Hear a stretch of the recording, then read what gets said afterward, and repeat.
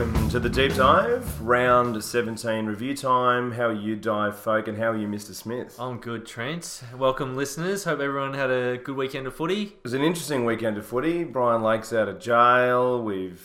Port didn't win, which is a real shock against Fremantle over there. Big shock, and there was a few shockers and a few shocks right throughout the weekend. Definitely a couple of shocks all round. Yeah, absolutely. So good for footy, though. Good for footy. As I would say. Well, and it keeps the final 8 race just continually going. I think this is a good opportunity to have a bit of a look into the 8 because it is a lot of shifts, and Essendon with that win against Gold Coast really start to obviously keep the run alive. Hawks had a fair chance but lost to Brisbane again. Yeah.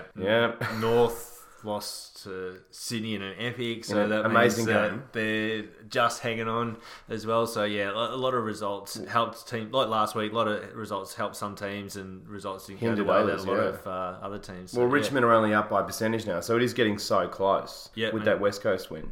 Yeah, and now there's a logjam of 3 teams vying for second position. That's it, yeah. So, it's a fascinating season. But firstly, big thanks to our mates at Hops to Home. So Hops to Home is a craft beer delivery service. So check out hopstohome.com.au. So it's a really good way, guys, to buy craft beer. So they're a subscription service. So what you can do is you can sign up to them and they deliver stock out to you each month. So you can get smaller packs or bigger packs. They curate different packs based upon seasons as well. So you get a couple of IPAs, a couple of pale ales. Now they're in the winters, a few stouts and coffee porters and things like that, which is really cool. So definitely check them out, hopstohome.com.au. If you use the promo code AFL Deep Dive, you get $25 off your first pack, which is a really good deal as well. And I was thinking today, I keep meaning to mention it, but they are really flexible as well. So if you think, geez, I've got a fair bit of beer at the moment, might need to pause this for 2 seconds. It's really easy to do on the website, to pause it and then resume and, back and forth. So really quality beer that they get access to, and some small breweries and big breweries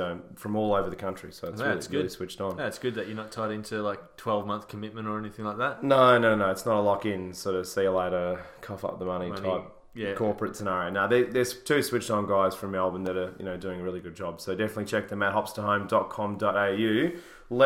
Before we bang into the round, let's have a look into the ladder. So, because there has just been so many movements, and a few of you listeners have said, can we look into it each week? And I think that's fair enough, given we're leading up to finals now, and there's just we'll do it in the review part because we try to keep the preview a little bit shorter. We can't try to keep the preview to about an hour or a bit under. Yeah, absolutely, yeah. So we don't want that one to boil out. This is the real deep dive. This is the significant depths episode. Yeah. So we're sort of in the second layer of the Earth's crust for this one. So sitting number 1, Richmond. So now we've only got 6 games to go, so to keep that in mind. So Richmond number 1, 12 wins. So they're sitting at 135%. So pretty healthy handy, percentage still. Yeah, I mean obviously that loss doesn't help on the weekend, but 12 and 4, they're still sitting in a pretty amazing position. Yeah, so obviously something super drastic would have to go wrong for them not to play finals and not be top 2, really. Yeah, well, it's looking like 13's going to get you in, so they're going to obviously win 1 game out of 6. Something, as you say, unbelievable would have to happen, absolutely. Like a bowler breakout or something. Yeah, something that the whole team couldn't basically play. So some insane scenario.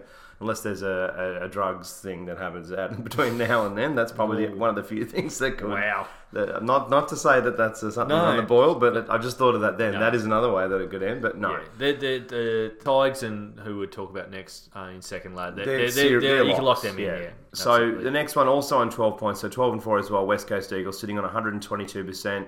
So a little bit less in percentage, but obviously still fairly healthy. The Eagles, really quality win against Collingwood as well. Yeah, absolutely. Finally won on the G. So that's going to clear some hoodoos. Obviously, it came at an expense. We'll talk about that when we get to the game. But they look really good. Obviously, the new dimensions of Optus have really helped them spread on the open expanses of the MCG, and obviously getting some 3 superstars of their team back up against a team in Collingwood that lost a few. They did what they did and did it pretty convincingly in the end. That's it. And then we've got Collingwood, even though they did lose, still sitting in a really good position, 11 and 5. So they had a chance to jump, sort of hold that second position. Sitting at a good percentage. It's not too bad, 117. So Pie's still looking pretty good with 11 wins, with only 6 games to go still. I mean, they really only... I could see them getting to 15, I think, Collingwood. I could see them getting pretty close. They've got a tough next 3 weeks, but they'll definitely win something out of that for sure. Yeah, because they've only got 2 games clear of a couple of teams sitting outside of the 8, I think they're not a lot. I mean, it'd be very unusual for them not to play finals. Yeah. But obviously, because there's so much competition for the final spots now, and for me personally, from 3rd down, for all the teams that are in consideration, anything can happen with those teams. I'm only convinced on 2 teams being locked in for the finals. I think the top 2 are definite locks in. I think Collingwood aren't necessarily a lock in for the top 4, but I personally think they're a lock in for the top 8. I think they've won enough games now. They're going to get to at least 14 wins as a bare minimum. I reckon they'll win 3 from here for sure. They might go half and half with the remaining 6, but they're definitely still in it. And then Sydney sitting 11-5 as well. So this is sort of a real bottleneck in the middle. There's 3 teams all on 44 points. So Sydney sitting on 117.3. So only 0.3% off. So it is so tight. And people talk about, little 1%ers and, points, score conversions, all that sort of stuff can cost you. Well, look at when you get back into the, round 17, 18, it clearly costs you. Because that's the thing. And you look at Melbourne last year missed out on finals due to percentage. Like, it obviously cost you. Yeah, percentage is super important at this time of the year. I mean, obviously 4 points is number 1, and the more wins you rack up, the better your chances. But if you can really nail home a huge victory, definitely helps your chances of getting into the top 8 and then moving up the rank and getting a home final or whatever the case may be. But that's still, obviously massive win against North in one of the games of the season. So absolutely. Huge credit to them to get above. And it helped that the next team, so Port Adelaide sitting at 11-5, so they've dropped down with Port, so they're sitting at 115%. So same points as Sydney, but slightly less percentage. But they had what was, I think Freo, we don't normally talk odds, but Fremantle were, $8-9 out. Like they were, a long way out before the game. Of all the upsets happened this round, this is probably the most It's the biggest one, probably. Given how, with no Fife, no Sandilands, just so many negatives. So woeful the week before. They were horrendous the week before. It was incredible for that to happen. Yeah, so when I think we touched it on a couple of weeks ago, like there's games now where teams will look back and they'll really regret the result. And this is the one that I reckon for Port. This is top 2 done now for them. I think they can still finish top 4 and get the second chance, but I don't think they can finish top 2 anymore. Well, it absolutely hurt them, and I think they had a golden opportunity, and obviously it was quite close at the end of the game. We'll obviously get into why, but losing the 2 keys to injury and then everything that happened around. So that doesn't help. And then moving to 6th position, Melbourne, did what they had to do against the Doggies, sitting with 10-6. So still a pretty healthy percentage. Obviously they had some massive wins all year, so sitting at 130.2. So if they can get a few more wins on the board, that's really going to help. Yeah, absolutely it is. Yeah, they're probably the smoky for me now for that top 4 because of that percentage. It's so big. They're going to have to lose a couple of games by big margins to drop any significant percentage points there. Yeah, and they've got an interesting run home, and the big thing that could hurt them is Viney out. So Viney's done a foot, so he looks like he's out for 4 to 5 weeks, I would say, as a bare minimum. So that's obviously not ideal. We will get into that obviously in the game, but big percentage. So if Melbourne can win a couple more, and if Port drop a little bit, geez, they're in a big pole position. Yeah. And then next, 2 more from the 8. So then we've got the Giants with a really quality win against the Tigers. So they're sitting right amongst it all of a sudden again. So sitting 9-6, and then they did have the 1 draw. There's only been the 1 draw this year. Giants with 111%. So the Giants, really quality win. They've obviously getting Kelly back and Green they had back as well, and getting so many of their key pieces back, and then their kids are starting to lift. So it's all coming together for them, and they're probably the only team at the moment that does not care about what their percentage is. They just want to rack up wins. I don't think they can. I think they're going to play some decent sides between now and the end of the year as well. So I think they're a clear chance now to stay into finals for a long time. I think you and I were sort of pondering, geez, do North or Hawthorn kind of sneak in, and do Giants almost miss, but I just don't know anymore. Well, that's the thing, because Hawthorn, North, to a lesser degree Melbourne, have lost a couple of games where they all should have won.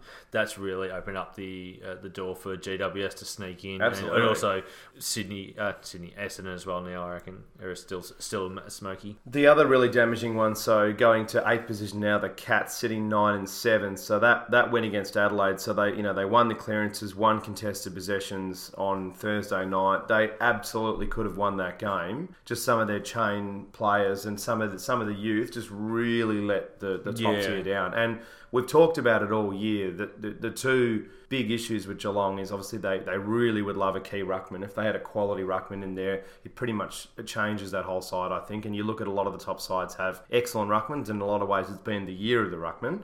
But the other thing for Geelong too that's a massive challenge is the gap from that top tier to the bottom tier is a clear struggle. Absolutely. I totally agree. And aside from probably Kelly of the young brigade, the rest are starting to show either a bit of fatigue or just not enough poise. And that's just a part of being a young player to really stand up in these crunch games. But look, Adelaide, really good win, but I don't think it's enough to get them into the finals this year. No, and we'll get to them in a sec. But in terms of Geelong's youth, and we'll get into this further. But Geelong were unlucky. I thought they probably should have won that game. Looked just as good on the night, and obviously as you mentioned, key indicators they all won. Danger had a gun game. Ablett was solid. Both Selwoods were really, really good. Hawkins was pretty solid. He was really good. So. It was really Buzzer and a couple of these kids that let them down. I thought Henry as well. Normally he's just so consistent, but we will get further into that game. But that doesn't help losing that one. So sitting just on the edge of the 8, Geelong only by percentage on the same amount of wins and losses, North and Hawthorn now. So there's a real logjam between 8th and 10th. So sitting at 9th, North with, they played probably the best I've seen a team play that lost the game. So 9 and 7 sitting with 114%. So they were unbelievable. And geez, what they've achieved this year, I think, is about as good as nearly anyone. I think they've been excellent, given where they were last year. Yeah, and just the lack of any pressure from the outside world on them. It's been great for them. They've been able to play their own brand of footy. Yeah. Scotty's obviously got them playing something that works to all of their strengths. They don't rely on one or two players all the time. They bring a great brand of football to watch. I'm still surprised that not more North supporters go and see their team play. It's phenomenal. Yeah, not an amazing. Oh, look, it was an okay crowd against Sydney, but not incredible. And then so same points as well. So Hawthorn with another loss to Brisbane and a game that we certainly tipped Hawthorn to win down in Tasmania, 9 and 7 as well for the Hawks. And this shows you how close the season is. As I said before, North sitting at 114.2 and Hawks sitting at 114 flat. So 0.2%. Like, it is just that tight. Yeah. So pretty disappointing from Hawthorn, not because of the loss, but just the way they went about the loss. We'll talk about it in the actual game, but they're down in their fortress against a young team. They should have won this and really what's the word? Locked themselves in the top 8 and got that extra game break against the two teams that are just behind them now. Well, a big reason why we thought the Hawks were a smoky to sneak in was their run home. So to drop a game like that is pretty frustrating, because they had serious chance to, especially with a couple of the losses over the last month, to really hold that position. Absolutely. It's interesting how one week at a time, all of a sudden the run home doesn't look that easy for Hawthorn, which I don't know why everyone thought they had the easiest run home. It was like still got to play Geelong, Essendon and West Coast. Another team in the 8, and like, Sydney, that's who. Yeah, so some decent teams there. But then I think you've also got Gold Coast, like a few busted us. Got Carlton and Gold Coast. Yeah, well, that was more. I think some other teams around that mark, I think had a all the teams that are fighting out for the 8 have all got some pretty challenging runs home.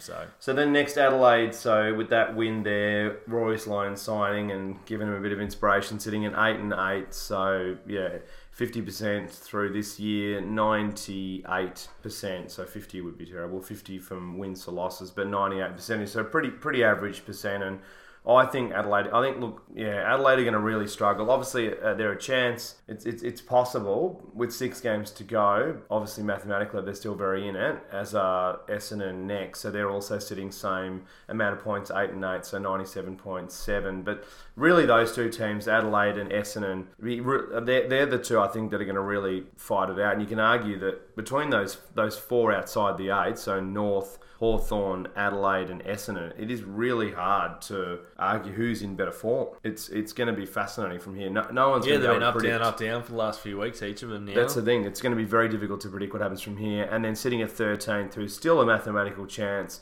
Fremantle, but quite unlikely, sitting with 7. So they'd have to win every game from here to get to 13, which would get them in. Obviously unlikely, but they technically are still a chance. So sitting with 7 wins and 9 losses. And then after that, so Doggies, Saints, Brisbane, Gold Coast and Blues, all out of the finals race. So well and truly out of the finals race. It is physically impossible. So they're all out. So yeah, that's a bit of a recap of the ladder. We'll obviously go through the games now, but it is interesting to look through it, given how close it's going to be, and we are going to look at it each week leading up to finals at the start of the review, because it is so tight and there's different things to sort of look at. It's nice to recap it before I think we get into the games. Yeah, absolutely it is, yeah. So we all sort of have an idea of how it potentially could pan out over the next few weeks. Yeah, especially when we talk, it's hard obviously with audio format to kind of go through those specifics. We are going to do some video content soon, which we are going to use to sort of look at the ladder a bit as well, which makes it a bit easier in video format because the viewer can sort of see what we're looking at and so on and so forth. But I think it is interesting before we lead in to sort of look at percentages and where everybody's sitting, because it is so tight. I know everyone keeps saying that, but when you read through it, it's pretty insanely close. So and especially now that you can look ahead and go, okay, well, the next 5 games, well, there's only 6 more to play, so you can really get an idea of where each of the teams are at. Who's got the better run home to sneak a final spot or get the top spot or top 4, whatever the case may be. And that's why I really like the Giants at the moment. They've probably got a fairly easy run home compared to all of the other teams, and they're already in the 8, so I think they stay there of those teams that are really pushing for that last few spots. I mean, as this season's shown, it's going to go up, it's going to go down, and who the hell knows? One injury here and there, or who knows? Well, as you said at the start, there's really not that much that's a lock-in. There really isn't. I don't think. There's really only a couple of teams that you can legitimately say are going to probably be almost certainly in that position. Yeah, absolutely. It's Nostradamus stuff still at this point, which is great. We're heading into round 18, and it's super exciting. We still don't know who's going to be top 4, who's going to be top 8, who's just going to miss out. There's 3 real blocks where we just don't know still. Yep. So it'll be fascinating to see what happens, and the season is a lot closer, and we've seen St Kilda have a decent month. They're actually looking okay. Brisbane obviously looking excellent. So we'll definitely get through that, but it is super close. So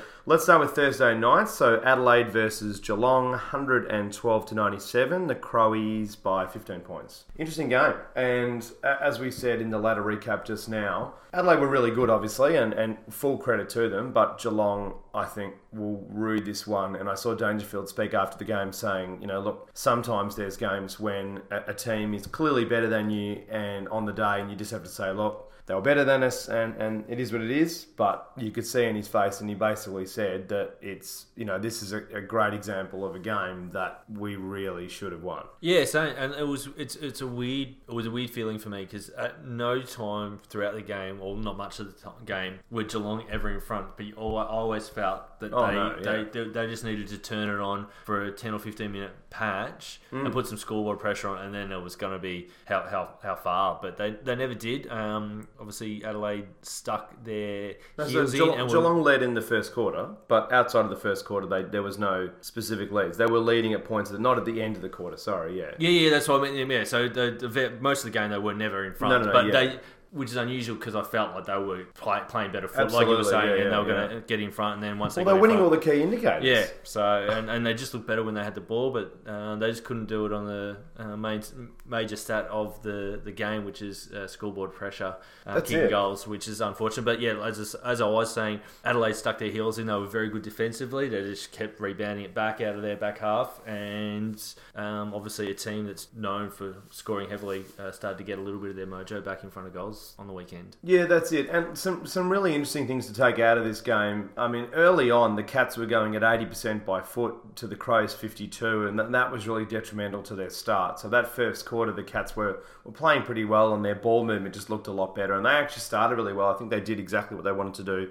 for the whole game, but they only really did it for about 20-25 minutes, which doesn't help. And so the only major negative to take out of this game for Adelaide is that Tex Walker hit on Tui, so we got a week. I don't think they're going to contest it, so it is what it is. It's it'd be pretty hard to argue that one. So he's going to miss next week. I thought Ablett was really good throughout the night. I thought he responded to the criticism during the week. I mean, I wouldn't poke the bear. As we've said, he's not going to be that player that he was, and we have been critical of him defensively. I thought he was a bit better.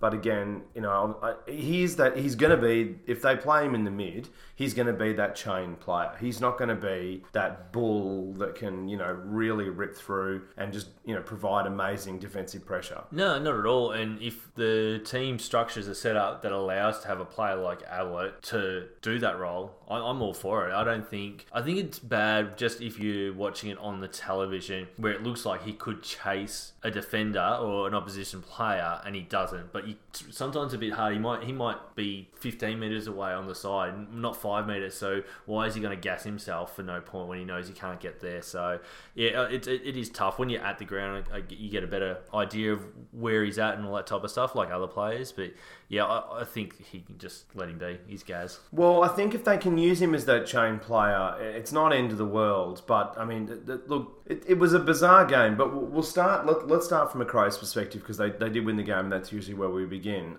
They were really good and they hung in there and they pushed just at the end of that first quarter and they stuck to their plan and it worked. I thought Laird was enormous. It's actually only been the second time this year the Crows have got to 100 points. So it does show what a night they had. Yeah, whereas it was every second or third game they were scoring 100 points last year. So. Well, their percentage last year was enormous. They finished top of the ladder. Yeah. So, yeah, look, I think the Crows' inside pressure was 100 times better than what it's been. So they will go through the stats at the end of the game, but there was a quarter where they laid just over a quarter, where they laid 10 tackles inside 50. So they've been averaging around 4 or 5 in a game. So that was a significant difference. And that's a real, especially in modern footy, that is a serious key indicator. I thought the halfback really improved as well. I thought their handball intercepts were really good. Just everything across the board. They were using the fat side of the ground better. Their switching was better. They were really, really good. And full credit to them. I just think that with the level that I think that a lot of the top of Geelong, it was shocking to see them lose this game in some ways. But Tex wasn't great, but I still think he's physically struggling. Sloan, was pretty good. Jenkins, he tried. It was a quality even game though. So much of it was, your Atkins. Like he is great. Like he is such a good player. His ability to dodge, and he's just got such beautiful pace as well. Like he provides that kind of Jason Johansson type run. He's excellent. Gallucci I really like as well. He looks fantastic. It was a fascinating game. I really like Tom Lynch's performance. Yeah, he can be their whipping boy often. He can go missing and whatnot, but I thought he stood up and obviously he kicked some important goals, had 4 for the night, but he went at 90% efficiency, so he was really good, but not just kicking goals, getting his team into the game as well. So yeah, definitely, especially when you got Tex down as you just mentioned. I agree. I reckon he's still got a niggling injury. Something wrong with him. Yeah, and in his hips, it's his foot as well. So well. He's had foot issues this year, so I don't think it's just really starting to wear on him now, and he looks slow. He can't get into position as much as he would like and what you'd expect him. So it's good to see some of those other players around him starting to step up and take on a leadership role like they did. Yeah, the other one too to really highlight out of Adelaide's game, I thought Wayne Malira was fantastic. So his quality out of halfback as well. That's the thing. Like this was a big key to why the Crows were able to win. His run and carry out of halfback is just unreal. I really like him. But yeah, it's a fascinating game. I thought the Crows' defence were going shorter outside of their 50 and they would fake the long. So that was an interesting tactic that worked. So as they were coming in, that they would sort of fake the long kick, lead in as though they were going to go really deep and then just do a nice short chip. I thought the Crows forwards leaded fairly well as well to match that. So it was really good. I mean, it's funny, like this, there's always two sides to the coins in these interesting games. The Cats, geez, I mean, Buzzer cost them a lot of times. He was brought in and his marking just was so frustrating. Stanley, he's still so inconsistent. 1 minute he'll take some unbelievable mark and then Chris Scott, he tried to mix it up. He put buzzer in the ruck to try to get him involved in the game and build his confidence up a little bit, but that didn't really work either. And yeah, it was a funny old game from that perspective, and interesting game, but doesn't really help the Cats either, with Cockatoo injured again. So he's got injured in the VFL, so within a really short passage of time, issues again. So it's not ideal for the Cats, and that they still can't find the pieces that they're really going to need. No, you think? Well, we thought for the last couple of weeks they had worked it out, and everyone was playing some beautiful football. They looked on song. They looked like they knew what everyone's role was. But then they come up against Adelaide, and just obviously there's about 6 to 8 of their core senior players that all doing extremely well, and leading from the front. Obviously, Dangerfield had a extremely powerful game in the midfield there. He was huge. Scott and Joel Selwell were pretty good without being super noticeable, but they did what they had to do, just help Danger. They could just tell that Danger was on, so let him go out and lead from the front. But then you go down to, I thought Blixarves was a bit quiet. I thought Guthrie was missing. Kolodjasny. These guys that you've mentioned were fairly all out. So yeah, it's a funny game in that.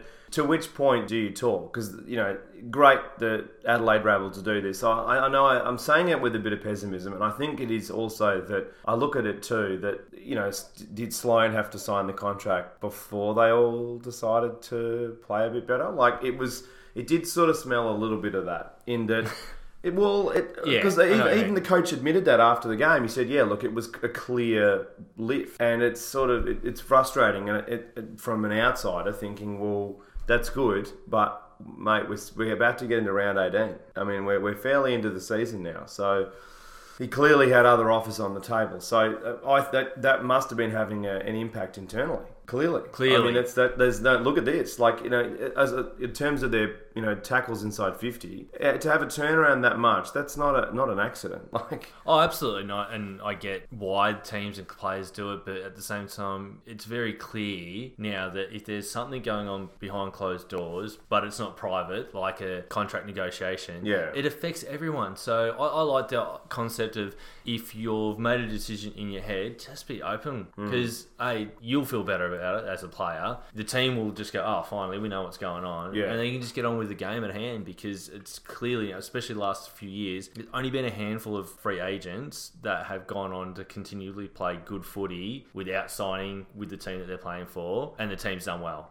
So I think just get over yourselves and just tell people where you're at and just be honest with it. Yeah, it's an interesting point. I mean, it's obviously not the major factor out of the game, and I don't want to take away from the Crows' win, but at the same time, it did feel a bit funny that it was something like that had to do it. And it is good that he re-signed, and it is really good for South Australian football, and certainly for the Crows, that they're able to keep another elite person and not another person go. Not that long after Dangerfield as well, and it just sort of keeps piling up. Tippett and so many other players that have gone, and Gunston, and so many really quality players that have left that side. It would have really questioned the overall feel of that club had Sloane left just out of the blue, because it had, I don't know. I mean, obviously there's always that draw to come back to your home state, and good on Adelaide for putting together. His wife's pregnant as well. Yeah, good on Adelaide for putting the deal together that they needed to keep him there. Big deal, massive deal.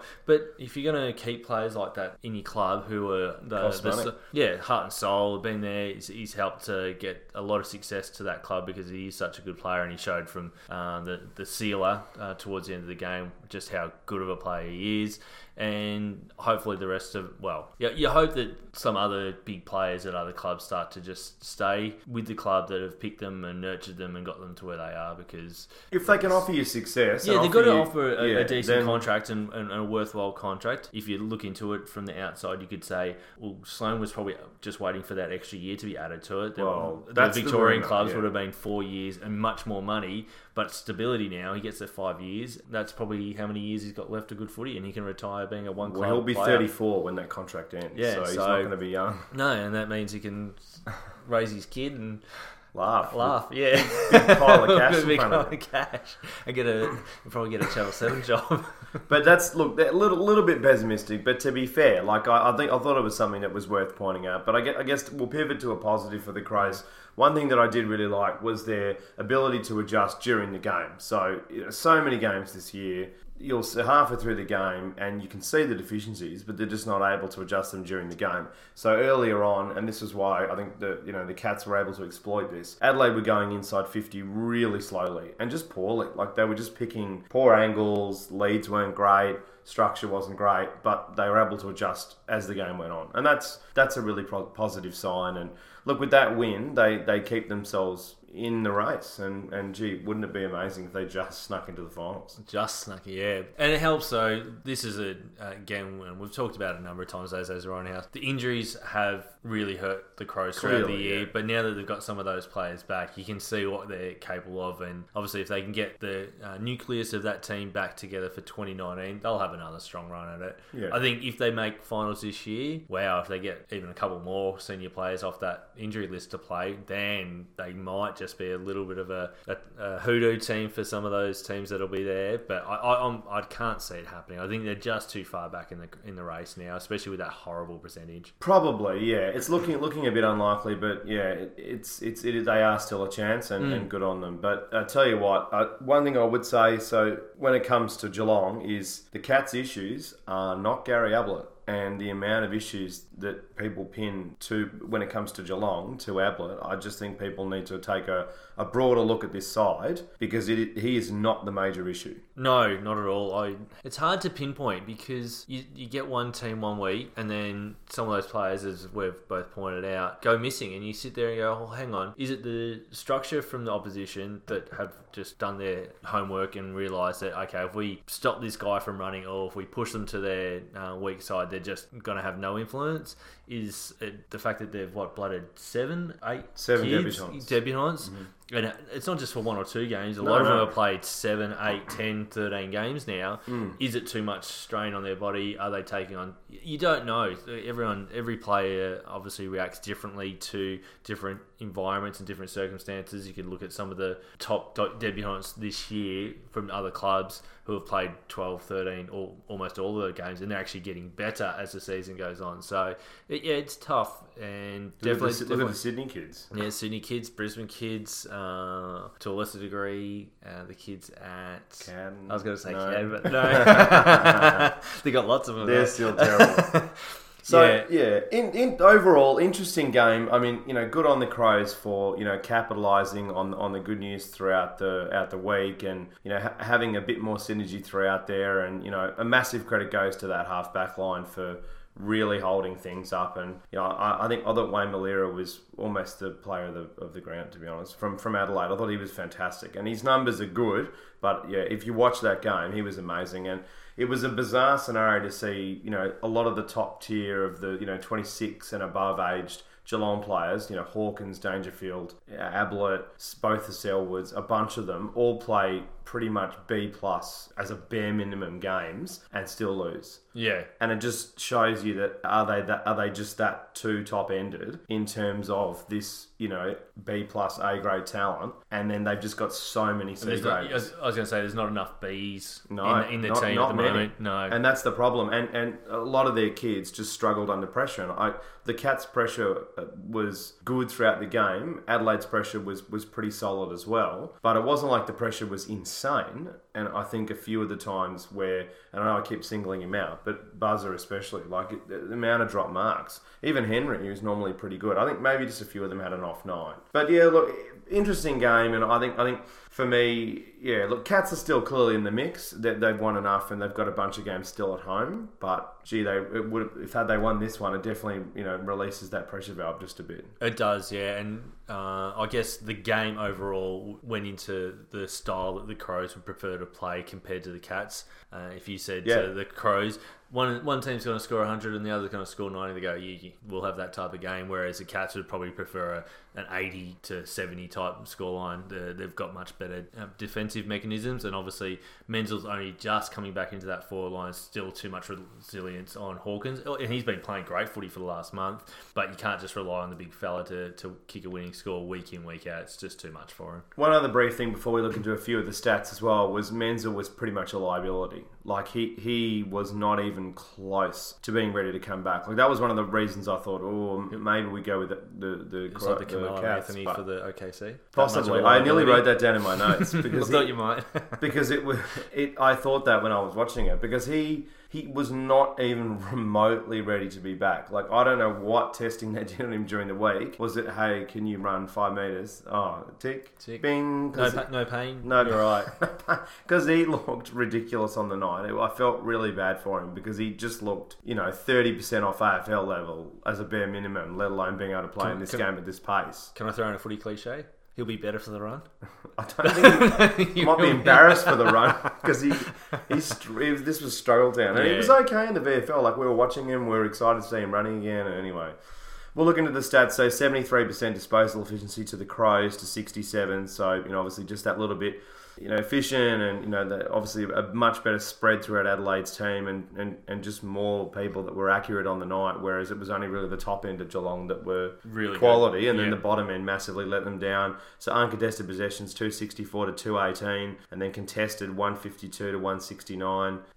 Look, marks inside 50, 10 to 8, clearances. Look at that, look how many clearances. So 54 to 27. So Geelong won the clearances easily. Yeah, but then it was balanced out with the next stat line with the clangers, almost twice the amount of clangers. It was 38 to 64. Not in favour, but the higher number there was Geelong there, so not ideal. No, and then Crows 21 tackles inside 50, which is really good, and that for in an AFL game, that's a really good number to hit. And then even 13 is pretty good to the Cats, so that was still pretty good. And inside 50 is 56 to 55, so even basic amount of chances. Just what they ended up doing with it, but. Just the amount of times of play during this game where for the Cats where their link player, either the second or third link out of the centre, entering into their offensive structure was poor. Like just consistently.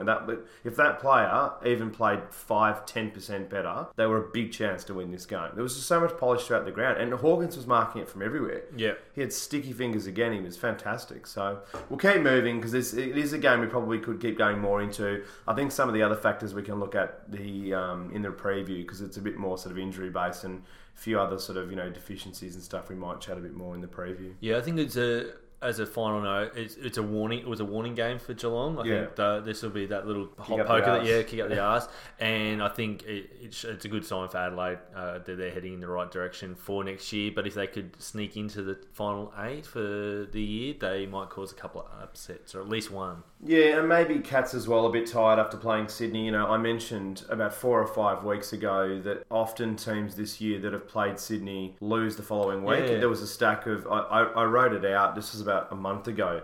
There was a whole bunch of losses where once a team had played against them, even if they'd won. So Port... They had that massive game against them at the SCG and just got over them by 2 or 3 goals. It wasn't a massive margin, and then they lost the following. I nearly lost the following week to Brisbane, but there's a heap of them through the year. It's like 5-1. Yeah, it was. Loss win ratio. I ended up stop bringing it up because it was it's one of it's just probably a weird stat, but maybe that has something to do with it. I don't know. They are a very physical side, so but we'll keep moving because I think we could keep going, but I think a lot of the other stuff we can probably do in the preview. So next game, so the Auskick was on the whole match at this one, so not just half time. They just had the kids on full Auskick. Full time Auskick. So except it was under 16s versus under 8s. St Kilda Saints 116 to some witches' hats that were sort of a pale grey colour, 52. 64 points. So Carlton have lost to the 17th side by 65 points, and then they just lost to another very bottom side by 64 points. So lost by 20 goals over 2 weeks, and they look unbelievably bad. And you better love us for sitting through this game, because this was garbage. This was St Kilda. Yeah, we'll obviously get heavily into that, and that's great. But this was embarrassing. That's one way of putting it. I'm glad I wasn't sitting too close to the television. I was out, so I had it up on the wall, silent, thank goodness, watching it. But we talked about some of the poor linking of the Geelong. Oh, wow. Mate, there's about 3 players in Carlton that know how to link up. That last game was a serious standard. 2 of them are brothers, so they should know how to link up. And Kate Simpson. Yeah, but it wasn't. Yeah, and then obviously the guy that's carrying the club on his shoulders in Chris. So they've got about 4 or 5 players that can walk away at the end of the year with their head held high, and that is about it. The rest of them either need to think, is AFL actually their career? And if it is, they need to do some seriously soul searching, because it is woeful what they're putting on the field. It's sickening, and I think if I was a member of Carlton, I mean, you'd basically think I'm flushing my money down the toilet. I mean, there's no other way to look at it. Like, they I saw before the game, all the team and some officials and coaches were all sitting around in a circle before the game, and I thought, oh yeah, here we go. And then they started okay, and they played about 20 odd minutes, 10 minutes, yep. And that's it. Same old Carlton. Complete inability to defend. Rook was poor, Liam's poor. Like, it was just consistently so bad. And as it went on, the Saints were able to run around them very, very easily. Just the Blues would just cough it up. Yeah, it was just it was pathetic in a lot of ways. So pretty stock standard Carlton storyline. Cruiser got injured, so he had a heart fluttering, and then which is really sad. Came out in a helmet, and oh god, this poor guy. Yeah, and really, I know it's sad, and you don't want to say it to him, but he seriously needs to consider retiring for his own life, basically. Yeah. And longevity and all that type of stuff. But as we normally would do, we'll swing into... Start with the winners. And swing into the Saints. It is hard not to, because Carlton are the worst side I can remember seeing. Yeah, they're probably worse than the Fitzroy team of the late 90s. So we were speaking about this earlier, yeah. So Michael's a little bit older than me. I don't remember that as much, whereas you're a bit older, so you saw it. And it's a very different scenario. Fitzroy knew that the actual time was at an end. The club was folding. They were going to the Gold Coast technically, but they said Brisbane. But no, technically they went to the Gold Coast, which is like, who wants to go there? Nothing survives there. Still true. Yeah. Still true. Yeah, nothing's changed. So that's a different scenario. So you can, especially in the final year, 96, I think it was, you can understand why most of the players were like, well, what's the point? What are we going to win for? So we can play finals and then never play as Fitzroy again? Mentally, nobody was up for it. So, and the fact that they were all going to split, it wasn't like they just took that whole team and moved them interstate. Everyone got separated and whatnot. So, whereas Carlton, well, they've had that many high draft picks. They've got a young coach. They got so much bloody power and influence in the boardroom. You would think they had everything going for them for the last few years as well. Yeah, to start putting a good team on the plate, but they haven't. So Saints did win, and win well they did, but I don't know how you can read into it that all their players started to find form. No, so they were exactly. So I think with this game, and we, once we got past the midway mark of the year, when it comes to games that feature 2 teams that are completely out of the finals race and cannot make it, we're not going to go too heavily into this game, because there's just too much to talk about with the other games, and I think a lot of listeners would far and away prefer to hear us talk about games that either A, had a big impact with Hawthorn and Brisbane in terms of someone very close to the 8, maybe that was the one they'll rue, but then obviously Jedabis Richmond was a cracker, and then North Sydney, so there's too much other stuff to talk about, especially with 9 games. Yeah. But we will go to it. I mean, it is, as you say, that you summarised it well. It's really difficult to look at, because it's, Steele was really good, Membry was good, Marshall, Billings, he's had a good month actually, Billings. But how do you look at it? I mean, they were so really good, but then they were playing such a horrific side. Because I look at it and go, okay, anyone would be good. Richmond would have won this game by well over 100 points. If Carlton had played exactly the way they played against St Kilda on the night, I think West Coast at their strength, I think a few sides at their top strength, at the top of the table, would have been 100 to 120. Yeah, easy. Like an insane belting. Like a 15 goal plus Yeah, belting. disgusting belting. So to be fair, them winning by 10 goals, I think Carlton are legitimately that bad. So I think there are a couple of AFL sides that would have got them into trouble. Like I actually did. Some of the top end, like Richmond's VFL side, for example, would have gone okay against them. Top end? I reckon half the comp in the VFL Potentially. It's hard to know, but I mean...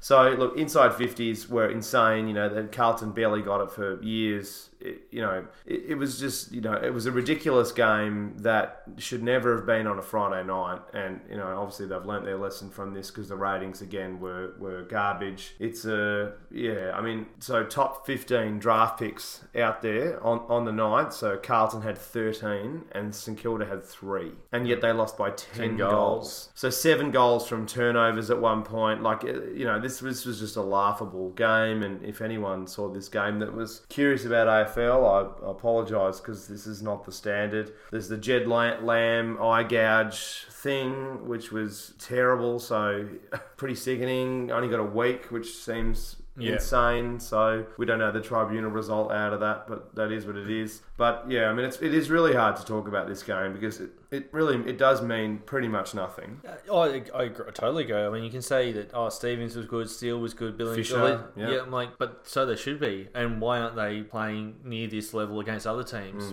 And yeah, look, obviously they're building for next year now. St Kilda fans and supporters and their team obviously wrote this season off a few weeks ago. And now they're just trying to get some confidence in their structures and game plans. And they did that very convincingly against a team that actually doesn't know what they're doing. No, and, it's the same thing. I mean, Geary I thought was good. I thought his pressure was good. But again, playing against, literally witches' hats. It's funny, after the game when they were doing the interviews, St Kilda players were, we had a bit of fun out there. That was good. It's good fun to have a big win like that. But, I mean... Really? After an AFL game, you shouldn't be, sitting around barely cracking a sweat. And having a joke. And then you look at the Carlton players and they didn't even look that disappointed. No. Well, it's stock, as you mentioned the other week, it's stock standard now. It's not too bad, 10 goal loss. Yeah. Well, we almost got to 60 20 points. goal loss would be garbage. It is getting to that point. So... I think more big picture stuff for me. Do you think Cripps should get out? I think he should. If he's looking at having a long football career, and it doesn't mean it's going to be highly successful from a team perspective, but he has to hold this club down. He literally just drags them out of the dredges into a pit hole because they can't get him out of the pit hole. And he's just going to get battered and bruised. He plays such a contested style of football. What do you have? 33 touches and more than half of them were contested. Yeah. Yeah, his body will break down at some point. I just don't want to see like a generational player get destroyed. Yeah, so we're kind of seeing it like Fife. With Fife, and it's going to be disappointing because he'll probably get another Brownlow at some point and no probably. Flags and hardly any for final success. And I can kind of see that happening with Cripps. So it's a team sport, though. Team sport, yep. And I think if he wants, and if he's serious about having a long career, then out. If he's a real loyal person, if he's crazy, he may just stay there. Well, the big problem that Carlton are going to have is that the offers if you don't know, he's a West Australian boy. The offers that he's going to get from Freo and obviously from West Coast as well will be enormous. They'll give him the keys. They'll give him massive offers. So it's to the point where it would almost be sad if he is to stay. And Curno's, I know he's just re-signed, but he's done something that's quite clever. I don't think a lot of people have realised. For that age he's at. Yeah, he's a bit younger. I think that they overpaid, but they had to because they couldn't have a scenario around what would have been if he's out of contract and not wanting to sign, and with all the cloud over Cripps as well. Yeah. So that makes sense, and sometimes you have to overpay, and they're barely paying anyone any money anyway, so it really doesn't make much difference. It was a 3-year deal, so he'll be 24. Exactly. So then he's free agency, will go up. Yeah. So his manager obviously timed that very, very well. He's on a massive deal for that section of time, and good on him, but he could easily go. Well, let's try to look at some positives. I mean, at least they played McKay, so that was good. We've been yelling about it for weeks. weeks, so at least they played him. He seemed fine, so that was good. I don't know, as we've said for weeks and weeks, and we're just repeating ourselves, and this is that sort of a game. I don't know why they didn't play McKay weeks ago, but whatever, at least he's in. But the main thing to take away for me was just obviously all the horrible things, but I'm actually worried, like with Cripps, in terms psychologically. Like, I just think he's such a good player, and it would be such a shame to see it, because this club is years away from success. And I know you can turn things around quickly, and you look at North and stuff. North have genuine quality, and they didn't bottom out like this. No, this is years away from success. This is years away, and they have the big problem as well is they've got a bunch of these guys on their list that are hogging it up. Like Jones is, I'm sorry, I know, the Dogs traded him and they could never figure out what he was, and then they put him down in defence, and last year everybody thought, oh wow, they found a real defender, but he is average at best, and he's been consistently average for weeks and weeks and weeks. And it's actually going to be really sad to not see these high draft picks get to their full capability, because 100%. They haven't got the support of senior players that can guide them and get them up to where they need to be playing. So you got all these kids, and it's fine when you're a GWS where you've got 3, 4, 5 years, 6 years of handouts from the AFL and just keep topping up. Carlton don't have that luxury. Yeah, they might get another number 1 draft pick this year, but whoopie-doo. They're going to have to give up something to get them in. Yeah. Not as in trade or anything, but you can only have so many players on your list, so you have to offload someone. That'll be another senior player, so all of a sudden it's just a group of under 23-year-olds coming up against men. And the concern as well is you've got so many people on this list that are clearly not part of the future. So you've got Sam Rowe, you've got Casbolt, you've got Daisy, you've got all these people that are just hogging spots. And anyway, but we'll keep moving, because this is really not a game worth going into. The stats, obviously, St Kilda dominate every aspect, and we've got to keep moving. But horrendous in every respect. And I guess, good on St Kilda, but it is very hard to gauge when they played such a poor side, and it was ludicrous. So next week Carlton have Hawthorn at Etihad. and Hawthorn need a win. So it could easily be another 10-goal loss, easily, if they play like that, and if the Hawks get back into form. And Warple had a really good game in the VFL, so you think he's going to come back in. So we'll talk about that in the preview. But they looks like they could get belted again. Next game, so look, it's hard.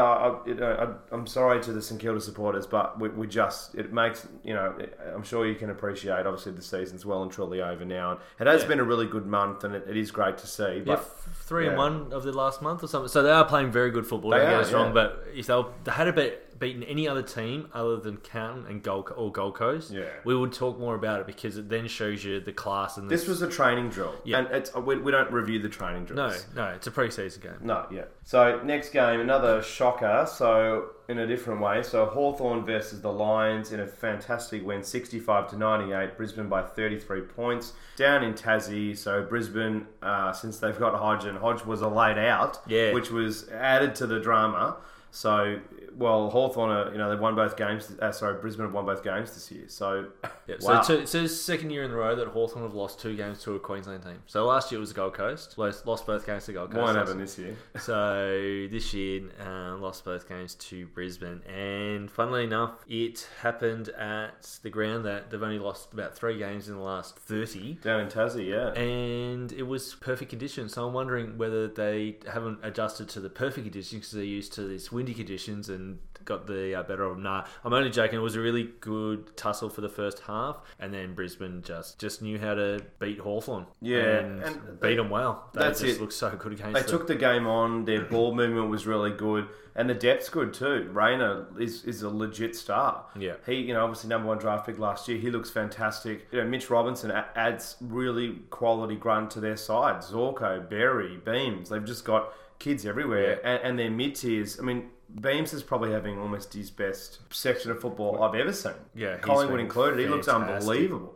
Zorko's extremely good. Loves getting on the end of a passage to play to kick a goal. Christensen's doing his role. Martin was great in the ruck as well. Who's the other guy? Witherden I like. There's so much to like about this team. We've talked about it. We've for been most really of this good. year. Yeah, So. yeah.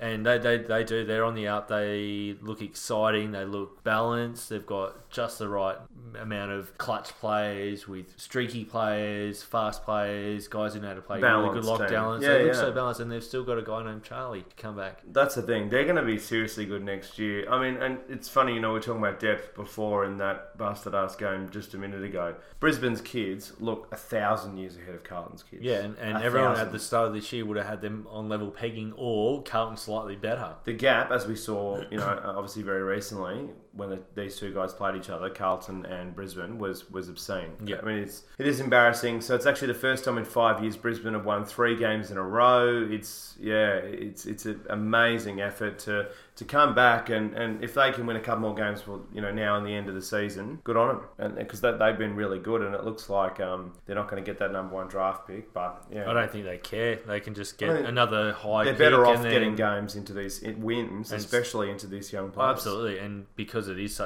looks like it's going to be another deep draft. That means they can get another high quality player, look really into what they need, extra and more depth in, and that's it. Get this winning culture going in there, which is what you need at a club that's especially young and exciting. If they can get some wins together towards the end of a year, that just helps them in the pre-season and getting ready for the year after that. So if you missed this game, and obviously at the time slot there would have been a few listeners that didn't see this game. So quarter time scores 2-5 to 2-1, and then at half time 6-7 to 5-2, and then 3/4 time. So the Hawks have had these big 3/4 wins this year, 9-10 to 11-6. So Brisbane absolutely in it, and they're ahead. And then 9-11 to 15-8. So, geez, and that second half from Hawthorn not great, and obviously only going from 9-10 to 9-11, only 1 point in the last quarter, not ideal, to 4-2. So 1 point to 4-2, that's not going to win you any much. No, basically everyone at Hawthorn, bar 3 players, went to bed at halftime. Yeah. And it was the 3 guys in the engine room, Mitchell, Shields, and O'Meara. They were all fantastic throughout the game, and they just had no support around them after that. It was really, really hard to help, and then obviously so much ball was going into the back line, and the back line was just getting smashed. Do you think that Hawthorn went into this game a little bit overconfident? Yeah. So do you think that's basically why there was such a drop off? Because it looked like that on. Oh no, I don't the think telly. that. No, I think the game was closer than it probably should have been had they gone in with the right mindset at halftime. Yeah. And then because of the younger legs of Brisbane and a little bit more pace across the ground, they just blew them apart. They knew that if they could get on top at 3/4 time, they'd get the ascendancy. And yeah, it was a very un-Hawthorn-like second half of football, because they've generally been better second half teams than first half teams. That's what I was leading to before. Yeah. I mean, they really locked it away. Another question for you, because I think this is one of those big picture sort of games to talk about, because obviously Brisbane we've spoken about a lot all year, and we will talk about them some more. But Hawthorn, on the cusp of the 8, and a sort of a shock loss. Hawthorn are 4-7 when Tom Mitchell gets 40 disposals or more. Is it not ideal? So he got 43 for the day again. Yeah. Is it not ideal that there is one guy getting so much of the ball? What is your? There's a lot of talk about it, and what is your opinion of the whole thing? How do you feel about it? Do you think it's a good thing? Is it a bad thing? Is it detrimental to their game? Where do you sit with it? Damned if you do, damned if you don't with this guy. It's a bit like the Ablett conversation. Yeah. In that sense, you can't stop him from getting the ball. And I think Clarko was very clear about that at the start of the year when he got his second 50-touch game and we lost or something like that. You can sit there and go, well, tell him not to get the ball. Well, that's like telling a dog not to chew a bone. Like, it's in his nature, and he just reads the play so he knows where to go to get the ball. Yeah. It's the influence that the players on the outside have that are probably more reflective of those games. Izzy was really quiet. I barely saw Impey. I mean, these are 2 fast running guys on the outside. No Izzy, and you guys really struggle. I think that's more important. And that's why teams are shutting him down. Yeah, I would look at those games where Mitchell's had 40-plus touches and tell me if Izzy... Because I reckon there's probably been someone tagging Izzy out of the game, and that's why Mitchell's able to get a lot more of the footy, because he does. He propels the footy into the forward half much better than Mitchell does, and probably better than any of our other players. I thought Sicily was good, but he probably wasn't as damaging as he has been in some games. But I still thought he tried. Yeah, he was good.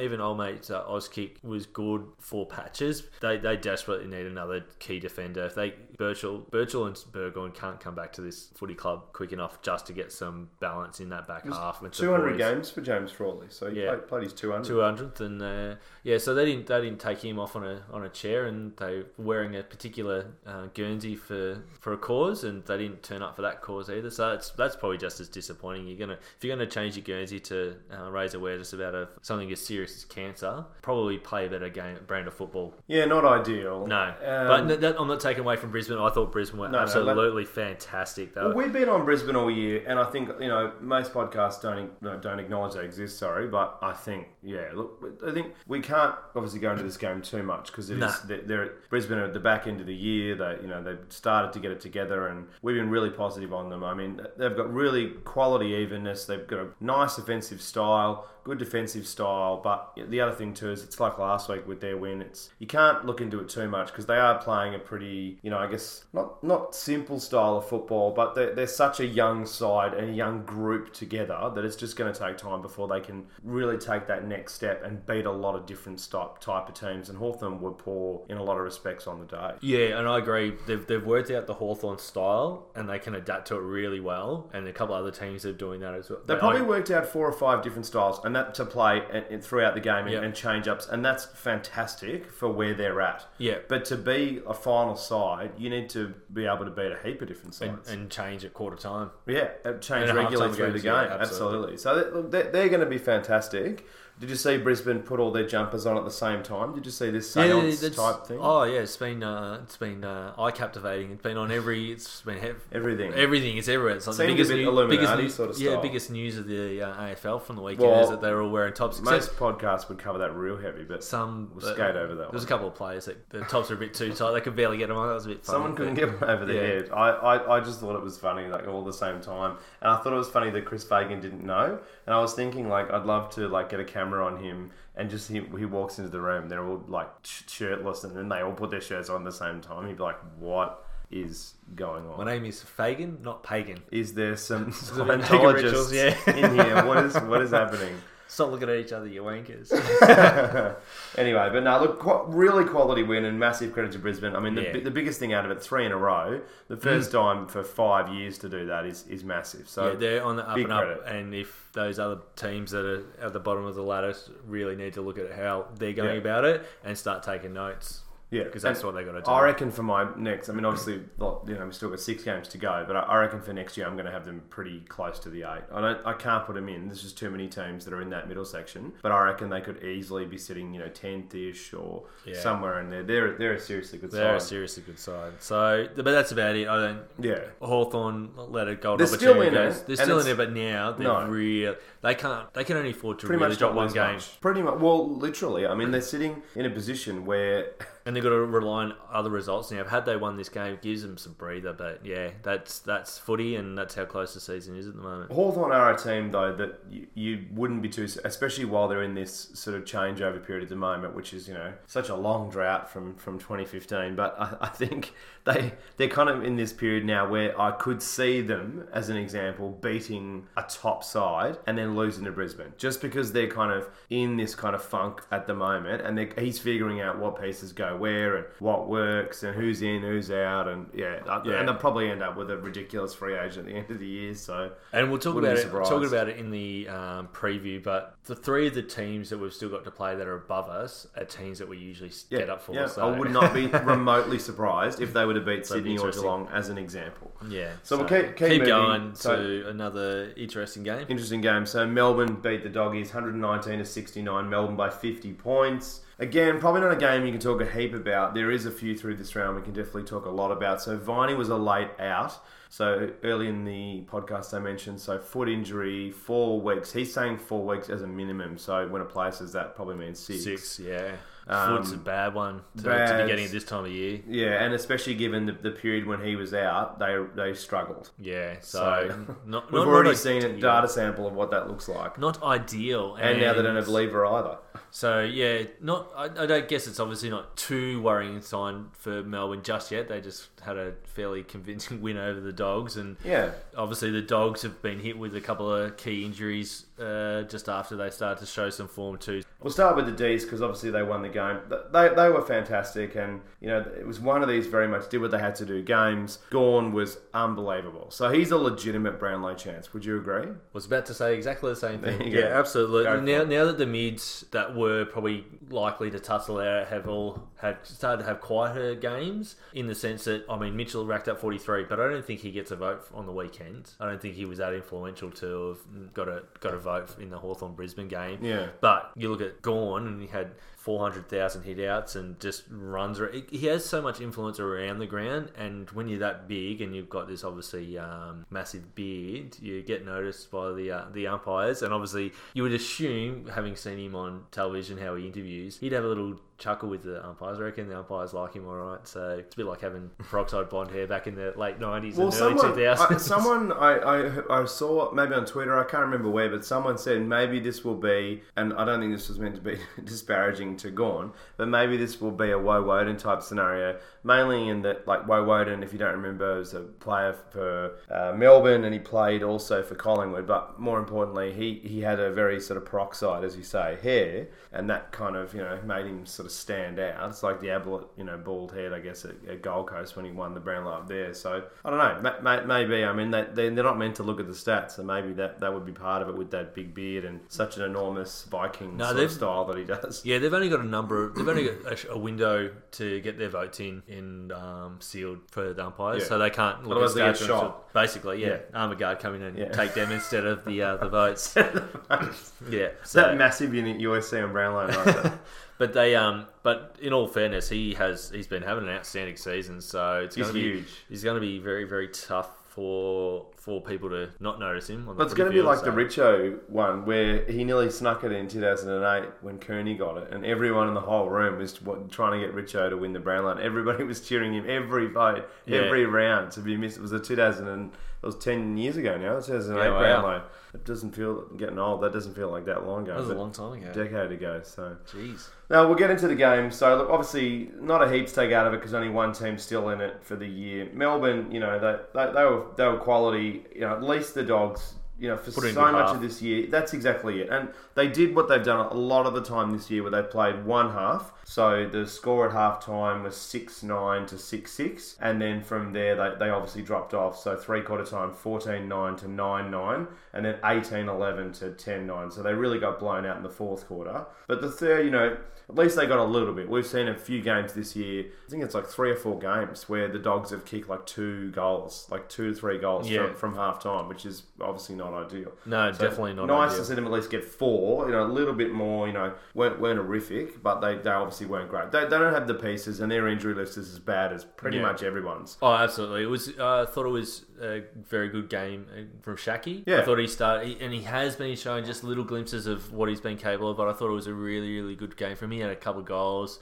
took a couple of contested marks, and just presented fairly well for a team. Kids look good. Yeah. McRae looks really good. Hunter looks really good. The one benefit of so many people being out is that a lot of these young players have had to take key positions. And good. Well, they might in 2 or 3 years, they might look unbelievable again because these guys have had all this experience. You look at Hunter; he's only played 99 games, and it makes probably a little less likely that all the players that we touted about being traded out of there or going after free agency might just stay. Mitch Wallace being one of them. Well, it was interesting. I saw him on the Mark, the Fox Footy show, and he was interesting. He sounded like he really wants to stay, which is good. Because it looked very much on optically, but obviously we got no idea. But he looked like he wants to go. But yeah, it sounds like Dalhouse is very gone. He's probably the only one. Roughhead probably gone. Yeah, and I don't think that's his choice. I think that's Bevo's choice. I think Bevo doesn't like him much. Yeah, he hasn't come to what they wanted from him. Yeah, fruition. Yes, but let's get him back to Melbourne. Their forward line, he's starting to gel together again, and we talked about how Hogan needed that game up in Darwin to kickstart his form, and it's worked because he kicked 4 on the weekend and looked pretty damaging. Yeah, so 7 goals, 2 between Hogan and McDonald's, great. That's a nice return. To get 7 or 8 goals, and then a couple out from of your Garlett. Well, it's like what Wade and Ben Brown were doing for a while as well, and Darling and Kennedy as well. So, yeah, look, that's great. If you're going to play that style, you need your 2 towers to do quite well. You know, Richmond play, a very different way. A lot of their smalls, and you look at Collingwood, probably do more of that Richmond mould. Yeah. But if you're going to go the other mould, which is fine, it's not really been proven. I mean, you can argue the other way has been proven the last couple of years with Dogs and Richmond winning the flag. But yeah, it doesn't necessarily mean that it's not proven in finals. And I still think a team playing that style could still win a flag for sure. And that's a great return. Clearly, Garlett was really good as well. Spargo, Neil Bullen. There was they've got so much, and even in a game like this, the lever miss didn't really make much of a difference. It's not. It's going to make a difference, and the Viney thing is going to hurt them. And they've got some teams they'll play next year that will absolutely. That's going to get exposed, but not out of a game like this. Lewis didn't go out trying to kill people. He didn't murder anybody, which good was sign. good. Got a bit of the pill and actually went back to what he does best, and that's sort of be that general off half back. And we could start a true crime podcast about Lewis just murdering people each week. Just do a fake serial sort of style. We could do that, and then we could throw in a couple other friends that played other teams that just go around and just do a little murdering people. Yeah. No, look, good game. Viney out's the worst part of it. Yeah. And Melksham's clearly found a place as well. He looks great, but there's not a lot to take out of this, especially when they're playing almost the Dogs. Half of it's almost their reserve side because they've got so many outs, and they know the season's over. And they know the season's over, and they know there's such a transition between now and when they're going to be anywhere near amongst it. So there's no good point. Percentage boost for Melbourne again. That's the thing. It's not like a couple of teams over the last 3 or 4 weeks that we've seen only get over sides by 20 points or 30 points. Another 50-odd point win is good. So absolutely it is. They'll boost that up, and I think they really pushed that into them over the summer, missing out on finals by percentage. I think they probably said to them, look, we can't have this garbage happen again. Like we need to work on this. When we see that opportunity to really take it. Put Foot the on pedal the down, throat, done. And, so they're doing it. Maybe that they needed that, sort of like Richmond, having those horrible results before they were able to, turn themselves into a quality side, and losing those early finals. Maybe that will scar them a bit, but it'll be something that'll help them ongoing. So we'll probably keep moving because there's a lot more to talk about out of a couple of the other games. But can I just have a quick question? No, go for it. Without Viney in particular, do you think they can win a flag without him, or do they need him back? Well, it's 4 weeks, he says. So let's say it is 4 weeks. Obviously, we don't know, but let's say it's a month. Yeah, I mean, if he can get that foot right and he can come back, yes. Yeah, I still think that they absolutely could win it. But if he doesn't come back? If he has 6 or 7 weeks and he only comes back sort of first week of finals, probably not, no. I think that's going to make it really hard. But because the big problem is that it's funny, like with the bye week now and so many things that have come into it, I just think that it's a funny system now where, a team absolutely could come from the bottom at 6 or so and keep winning, but it is one of those things where it's possible, but I don't think so. So I agree. Especially but on top, the problem is that it's the lever factor as well. If you've got a Viney that comes back that's just coming in, and we've seen time and time again, even with A-grade footballers take a week or so to build up again, without late and then in the year into finals, probably not. I think, but who knows?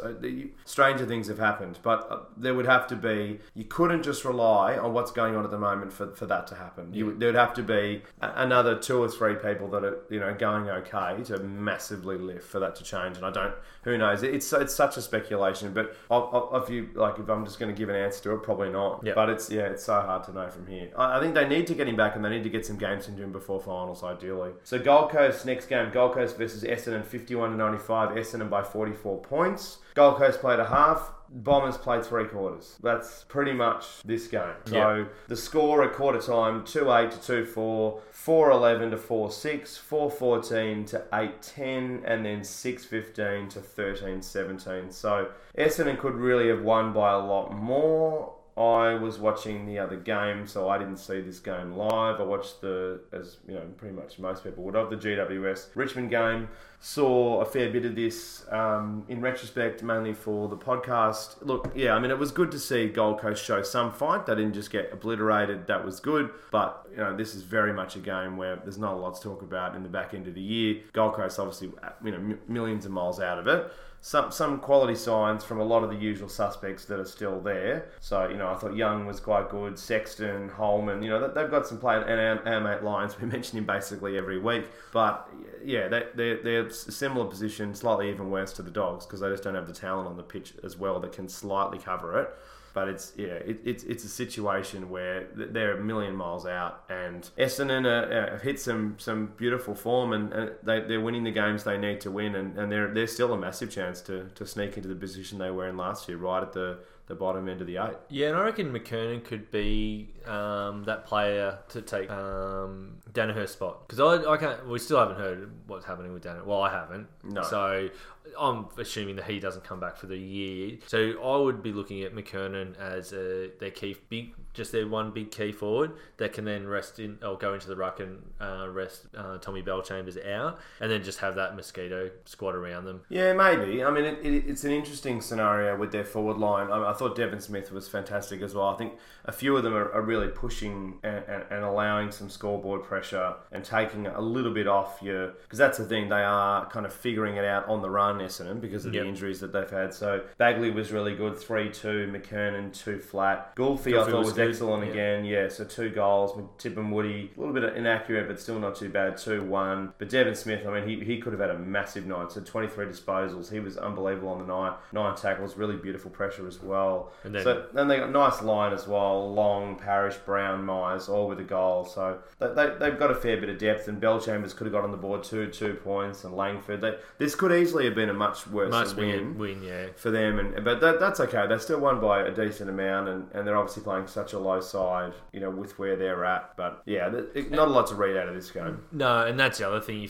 Sometimes it's easy to forget that playing up in the Gold Coast at this time of year can be a little bit sapping, because you're going into a little bit more humidity, even though it's at night time. Still a bit more warmth up there, so you've already got dewy ground. Yeah, it's pretty tired bodies anyway, because it's so deep into the season. Yeah, and I thought that the Dons did exactly what they needed to do. Got out of it pretty scot-free, no injuries from the game, and they'll look ahead to keep this good form in their run to the potentially finals. Yeah, they look really good. I mean, one other thing to single out, we were going to talk about it last week, but we just ran out of time. We can't obviously cover everything, but I thought Merritt's had a great month. I think he looks fantastic. He's really turned it around. He had some form issues earlier in the year, and we spoke a bit about that, but we haven't really kind of acknowledged how much he's turned it around. But same as Parrish. Parrish as well, yeah. Well, he's been in and out of the side as well. That hasn't helped. But yeah, I know what you mean. Merritt's been excellent though. He looks really solid. They're going to be a really good side, but it's hard to tell against sort of similar to the St Kilda thing. They're a better team than the Saints, but at the same time,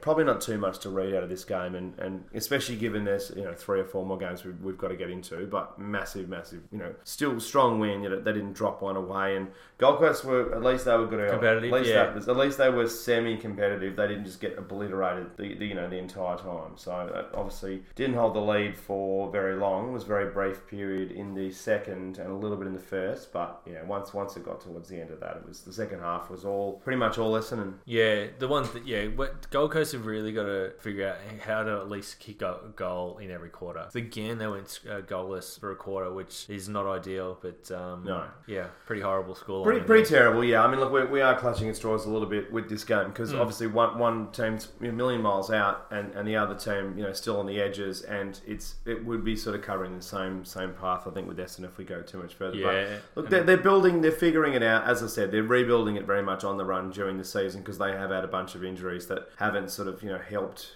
their lineup. But they are going to be a quality side, and they're going to damage teams. They are absolutely going to win some more games here in the end of the year. It's just how many can they get? Absolutely, because they have left this run a little bit late. Bit late. To say the least, as we keep saying. But speaking about a bit late, if we don't get moving, we've got some cracking games to get through. So that's now. the thing. Well, that's why I've been sort of moving through them a bit faster, because we do have to keep going. So GWS over the Tigers, 79-77. GWS by 2 points. Great game for everybody except for a hardcore Richmond supporter. Yeah. My wife had to come and check on me because she thought I'd blown a gasket towards the back into the game.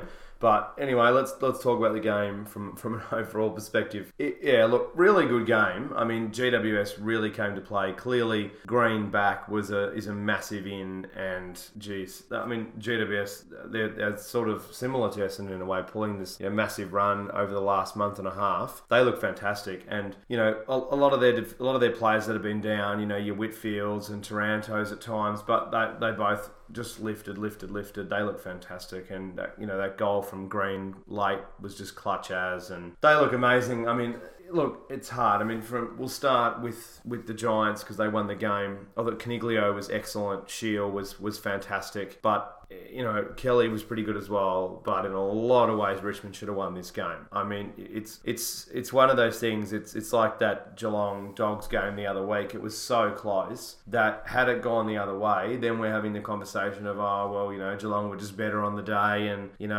let's say Harry Taylor kicks that goal. It was that close. I mean, Castagna went 0-5. I mean, I know with sport you can look at a lot of different things. So when it's a close game, so you can say, if they'd made that 3-pointer at that moment, then that changes it. Absolutely. But this was very much a game where I know you don't want to highlight it on one bloke, but it's pretty rare that he's going to kick 0-5. Yeah, especially, and one of them is not even from missing a goal, but he missed a mark, a dead set easy mark. It was only about 10 or 15 metres out in front, and a kick from about 35 out in front. Something like that. So he kicks one. He kicks one of those goals, and it's a whole other story we're talking about, as you just mentioned. So, yeah, look, it's hard to... You don't like putting the microscope on one player, but 0-5... It's hard not to look at that when it's such a... close game. Yeah. If it had been a 20 or 30 point win, you go... It's such a glaring thing. I mean, it's like the Rockets and Golden State in the back end of last year. I mean, the Rockets, for so much of the back end of the year, were amazing from the 3-point line, and then all of a sudden, when it got late into that series, it just completely fell away, and it's so hard. How can you not look at that? Like, if that happens, that's it. They're going to win. And I mean, look, you can look at other things. I mean, Ellis fell away. Shai Bolton as well made some critical errors at times. There were some things that clearly were, you can definitely look at and highlight. Dusty had no tackles. So, wow. I mean, that's the thing. Like, no Butler didn't help because if Castagna's kicking 100 points, then you can go to him. Like, that's the thing, But there was a lot of positives for Richmond. I mean, Rewalt was excellent for the vast majority of the game. Vlosten was great back, obviously, post his suspension. Hawley looked a little bit off, but I think, again, we speak about it all year. Only first game back. So so he's going to take a little while. It takes time. AFL is, it's clearly another level, so you don't see very many players coming in and dominating immediately. So he was a bit off. I thought Rance was pretty good for most of it as well. But it's 10 out of the last 10 inside 50s, Richmond completely flipped it around, and they were dominating at the back end of the game. They just couldn't get the score on the board. And the most important stat pretty much is conversion. Yeah. Because in our game, we have a funny old game where it's a point on one side and it's 6 in the middle. And I know that seems like a really obvious statement, but it has a massive factor in our game specifically compared to a lot of other games. Yeah, absolutely. Now, I only saw highlights of this game, so from that perspective, and you saw it all, so you'd be good to answer this question. Was it more that your B graders slipped a little bit in their normal intensity and the normal way they go about playing? Because looking just through some stats on players, Caddy barely got his hand on the ball, and when he did, he didn't use it that efficiently. Edwards looked like he was a bit out of and lost in the game. Yeah, Moore wasn't as damaging. So it looked like your top tier, so your usual players like your Martins, Cotchins, and they just did what they normally do, and that played fairly solid football. But then that next tier, Poey didn't play where they usually are at. Yes and no. I mean, like pretty much. I mean, it was similar, I guess, in some respects to the Geelong Crows game. But Cotchin was amazing. Yeah. Like, again, like he has been so good all year. I think he's almost having his best year. I think he's almost as good or better than he was last year. He's been amazing. But Dusty was definitely down. He was good through sections of it, but just not able to apply. I think there was a couple of times where he, went for free kicks a few times, and just little things that was a bit uncharacteristic, and using his body in ways that just didn't work. And but he's the problem with it though. I'm really careful not to criticise him, mainly because his ceiling is so high, and he just had one of the all-time seasons. Like it's you can't expect that to happen again. Like, of course it was not, so ludicrous that it's you can't, it's one of those things, and you see this happen in sport when someone has such a crazy year. It is really hard. But 29 touches and a goal is still a pretty good. Exactly. You look at his numbers on paper, and it was still pretty solid. Like, that's the thing. But yeah, you're right. I mean, a lot of the lower tier wasn't as damaging, like your Castagnas and people like that. But he's still a premiership player. Like, he's a quality player. But absolutely. We've got a bunch of these guys that they weren't as good on the night. But I tell you what, like, this was about as close. Well, yeah, I mean, a couple of points. Like, this was so insanely close, and I don't want to single out Castagna too hardcore. But I mean, when you go 0-5, pretty hard not to single that out. We'll go into the Giants as well, but. Yeah, I mean, look, the Giants set up really well as well. I was really impressed with that too. Dids is back in the NEAFL, and he looks like he's going to be, quality, and that, that'll add another dimension to their game. I thought Whitfield built through the game. Early on, I thought Whitfield was a little bit off, but back end of the game, he really, really improved. And he just becomes a really quality chain player. He's kind of like that Ablett role for their side. Yep. And he really works. He's so skinny, which means he's so fast. Like, he just tears through the field. But Haynes, I was super impressed with as well. So he just reads the ball so well. So I was really impressed with the number of their kids. Sam Taylor, I thought, was excellent as well. They've got some really, really good kids. And Zach Landon. That next tier looks really solid. Looks nice. Because I was always sort of like, what is this side? Everyone talks about how deep they are, and they are. But, they've been tested this year a bit because they've had, Kelly out for a fair bit, and they've had a number of Green out for ages. And still got their two big forwards Scully out for ages, and, those two guys, that's the thing. But that next bit looks good, and Taranto's improved, and maybe they don't look at trading him. There's been always talk about him potentially going on, and I know Carlton have been pretty keen on him, with Sauce trying to peel off the scraps of Jitterbus as much as he can. But maybe he stays.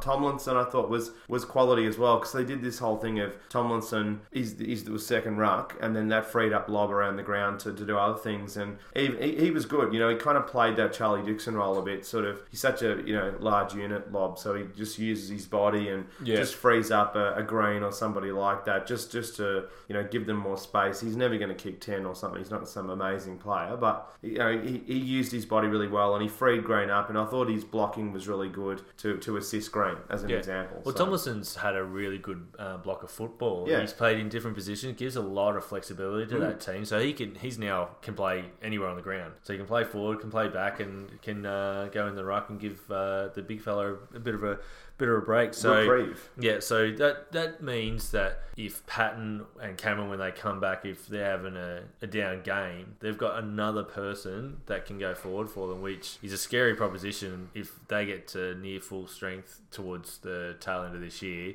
GWS is going to be some really hard to beat. It'd be negligent as well of me not to mention Zach Langdon, because I thought he was fantastic on the night as well. So 3 goals, 15 disposals, and he went at 93%. Yeah. So he was fantastic, and he's only played 13 games. I mean, this kid looks really good. So they've got some really good upside, and all full credit to them to win without Cameron. Because I mean, imagine if they'd really bombed out. Imagine the heat that would have gone on to Cameron for getting suspended, with the team really bottoming out. That would have been about as hot as it gets. Yeah, I know they don't get much pressure up there being in the West in Sydney, but that would have definitely started to come on. So great for the season, and great for the team to win in different ways, because it means that when these guys come back, they've got other options. Absolutely. And that's exactly like West Coast. They were able to win. They've fixed it up a little bit now. They're a little bit back on the tracks. Well, I mean, they're pretty heavily on the tracks. They're sitting right at the top of the ladder pretty much. So it's, quality win, and they were coached very well throughout the night as well. And I thought,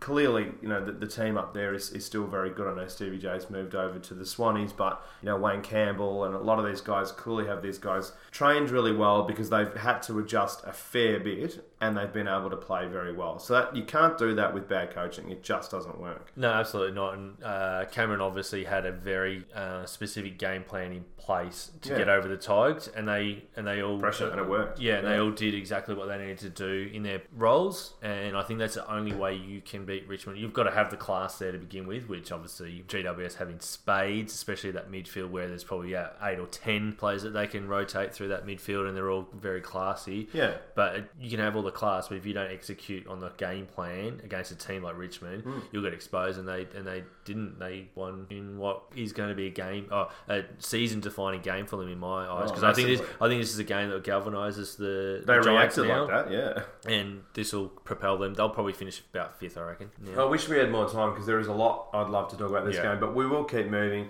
But, GWS's entries were really dangerous as well throughout the night. They were really consistent. Everybody led really well. Another thing to watch out for that I really liked, and this tactic worked against Richmond, so maybe other teams will look at this as well. So GWS pierced the ground really well. So across the middle section of the ground in terms of rolling it offensively towards their inside 50, they moved the ball really, really well in almost a Z shape. So they would kind of chip it out to the skinny side of the ground, which would, kind of weird the Richmond players out, who would quickly shoot it over to the fat side and then back over to the skinny side, almost in a Z sort of shape. So there was a lot of this where they would go, instead of taking it through the corridor or really going outsides either, they weren't necessarily, they'd open up the space and they would take it in a position so it would go one side to the other side to the other side. Okay, to the other side. So there was a few different times where, almost like a snake, rather than avoiding trying to play it, and they almost in a very unorthodox sort of way. So sort of like, you look at the way Novak Djokovic returns. One of the things Kevin Anderson found clearly so hard in the Wimbledon final is, Novak will hit it back with interest, but he'll hit it back in such a wide variety. And variety is really important in sport in terms of, when you're attacking. And I thought GWS, used the corridor, but then also other sections of the ground, and they really mixed up the way they positioned themselves for setting up. So that was good. So little things like that make a massive difference, but really, really good to see them win in a different way. And clearly they're going to get galvanised over beating a massively top side, and we could go into this game for ages. But yeah, look, Richmond offensive smalls choked, really. There's no other way to look at it. To kick no 5 from some of those shots were unreal. And it wasn't just Castagna. There was a few of them that were ridiculous. Yeah. Anyway, yeah. We'll keep moving. He's still on top of the ladder, so... Yeah, I know. But it was a very frustrating game because we absolutely could have won it. But anyway, Pies versus the Eagles. So we'll have to keep moving.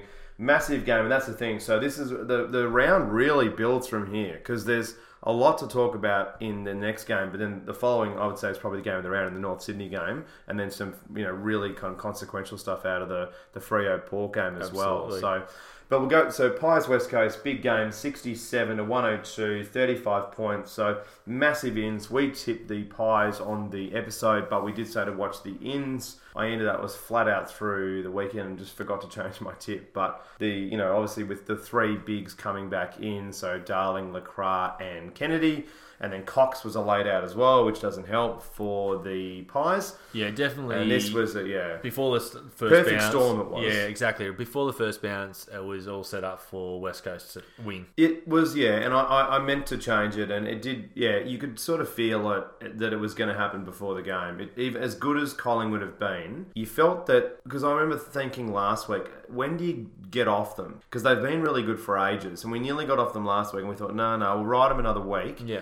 And then we carried one more, but at that stage we had no idea any of those guys were going to play. On top of it, Adam Simpson said that LaCroix was no chance. So it was bizarre that he was playing, and he wasn't bad. It must have just been mixed messaging. Yeah, but having Mason Cox out, that was a massive blow. Well, he's been great for them all year. Yeah, absolutely. Yeah, he's their ISO that works, and it gives space to Stephenson as well, because sort of like what I was saying with Lobb before. He's such a massive unit. He can create space. He brings the ball to ground. He's such a massive unit, and he marks at such a high height.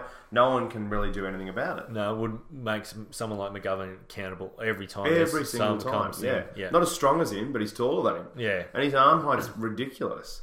Yeah, so interesting game. We'll start with the Eagles because they obviously won the game, and finally the hoodoo is off their back. That's it. They won at the MCG for the first time in, it seems like was it 2005 grand final? So 1995 is the last time that they beat Collingwood at the G. Wow, 1995. So I was Fitzroy was still playing then. I was in primary school still. No, I was in high school. You would have been old man. Oh man. So, but look, obviously, when you get those three key forwards back and they put together 8 goals, and that frees up Rioli, he kicks another 3. They become Rizzo a was good. super damaging team, and it was unfortunate. It did come at a cost. So Nick Naitanui looks like he's done his other knee, potential ACL again, which is just... That's pretty much guaranteed, because even after the game they said that. So really disappointing for that. Luckily for the Eagles, so they've got a number 1 ruckman as their number 2 in Lysett. Well, hasn't things changed for old mate Lysett? So Lysett did really well on Grundy, and an old mate that looked like he was potentially on the scrap heap / trade table. Now he's almost there more... Well, they've got 3 signatures they got to get down in Gaff, McGovern and Lysett. They're the real sort of key ones. Funnily enough, he might be at the top. Might be the number 1 because you can kind of replace Gaff in the sense that there's midfielders everywhere. McGovern probably a bit harder to replace as a big, powerful intercepting back, but they've got Hearn who does that as well, and he's been doing it for a long time. I'd be Lysett, and Lysett you're not going to have to throw the same amount of coin at because either. if they do want to get rid of him, I can tell you Geelong would absolutely be very interested in Lysett. You can have... Well, can I actually... I'll frame something to you. Kelly for Lysett. Good swap. So Kelly wants to return home to WA. A few of the sort of real Reddit big footy type people on AFL Twitter, but especially the Geelong AFL Twitter, spotted on Instagram that Geelong's Kelly's wife was saying to a few people on Instagram that she was pretty keen to get back to WA and wasn't really enjoying Geelong so much. So that was interesting. So maybe a bit of Steph Curry's wife, I've forgotten her name, sort of watch with some of the wacky stuff she says on Instagram. But no, look, interesting, and you might think that that's a bit bonkers because Kelly's an elite player, but if he wants to go, he wants to go. They've been very good at keeping players, but if you could get a quality ruckman like a Lysett... Absolutely, they'd be in the conversation. I just thought of it during the game. I thought, interesting. He's 25, Lysett. It's not like he's got a bunch of years ahead of him. I don't know. It's not a bad idea. Well, that's the thing. Kelly's a mature age recruit. He's 23 going on 24. Exactly. So a similar age. It would work for both. They get a quality mid because that's what West Coast need. Another quality mid. Yep. Well, they might if Gaff goes, and then Geelong get a quality ruckman, which is what they're exactly what they need. Funnily enough, the last ruckman that they had of any now is at West Coast in Vardy. It'd be funny if they got Vardy back. I was thinking that the other day. Well, it's not the first time that someone's offloaded a good player to a Western Australia team. Then they come back. Got a flag, funnily enough, in Trent Crowe. Yeah, it's true. So it can happen. They can get them back. So look, West Coast have gone back. They look like the team that we saw at the start of the year. Yeah. The impenetrable defence. McGovern and Hearn just keep pushing it back through the midfield. So many intercept marks. After mark after mark, they just look like. And then obviously the midfield racked up a heap of the pill. Redden looked good again. Yeah. And then the forwards just did whatever they wanted to. So you're seeing that Sam Mitchell influence, are you, in terms of their offensive structure? But then, I mean, massively in terms of their engine. Like all their usual suspects were excellent. So Collingwood as well, losing this, it means that it really starts to put a bit of pressure on. Their next 3 weeks are actually pretty tough. They have got one of the hardest runs home, and I wouldn't be surprised if they miss out on finals. Well, I think that's as good as they've been playing. Be a bit brave to say that. I think they're going to get towards the 6th-ish position. I don't see them going top 4. Not after losing this, and then they're going to lose some more. To me as well, the other thing that's not ideal is the done out is starting to be shown. Like, I thought Darcy Moore was really good in his return, so that was good, but I still think the done out is not great. Stevenson was good. I thought he showed some maturity early. He's got a lot of poise, doesn't he? He's fantastic, but yeah, it is one of those things where probably not ideal to drop this one. I think the bottom end of the pies just were pretty average on the day to me, but yeah, it is one of those things. The Eagles Eagles have got their season back on track, and that's the thing. I mean, both teams still very much in and amongst it, and they might prove to not be too much of a loss for both sides, but gee, it'd be interesting to see. So yeah, but look, the Eagles now sit on second. So they're just below Richmond on percentage, so they're definitely back on track for a top 2 finish. And as we said at the start of the episode, for me, Richmond and West Coast are now a lock for finals. Yeah, pretty much a lock for top 4 as well. So whoever finishes third is most likely going to have their first final.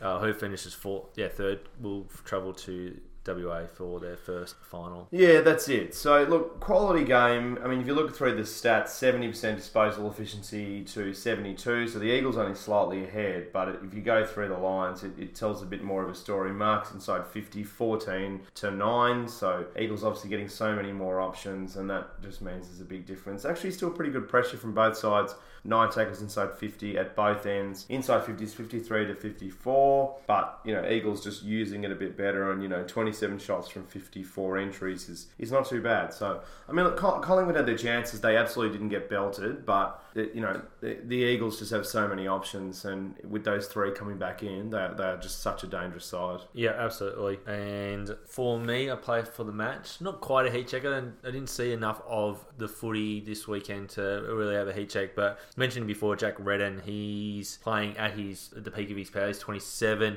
had another very, very good game.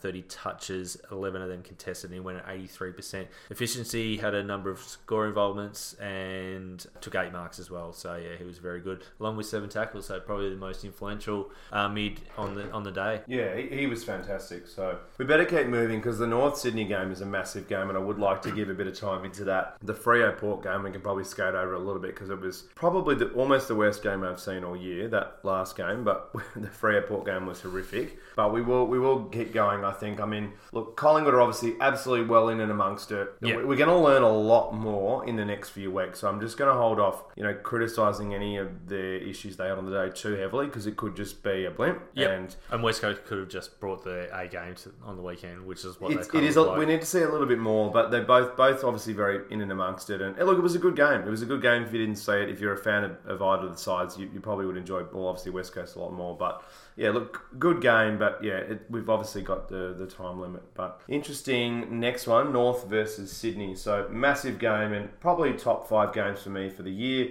98 to 104, Sydney by 6 points, only by the goal. This was goal for goal, hell for leather. Had everything. This was, so I still think that the Easter Monday game was the game of the year, but then there's been, you look at the Geelong-Melbourne game, Geelong-Richmond as well was really good too. There's been some amazing games. Collingwood up at the Gabba against Brisbane, that ridiculous game they played. This was unbelievable. Yeah, when you look at the Worm, I think that is a really good indicator of what type of game it is. It is a yo-yo. It is not with big gaps of dominance. It's literally a couple of goals and then the other team kicks 4 in a row or 3 in a row and back and forth. It was an absolutely cracker game. The margin never went bigger than 13 points for the whole game. So this was an amazing game. So I was out on Sunday for the whole day, but I watched it this morning, watched through the whole game cover to cover, and it was amazing. So this, if you're a fan of football, this just really pushed for why would we change any rules? Because in a round, if you even get 1 or 2 of these, I know the AFL thinks that's not ideal, but I obviously want more and more the merrier.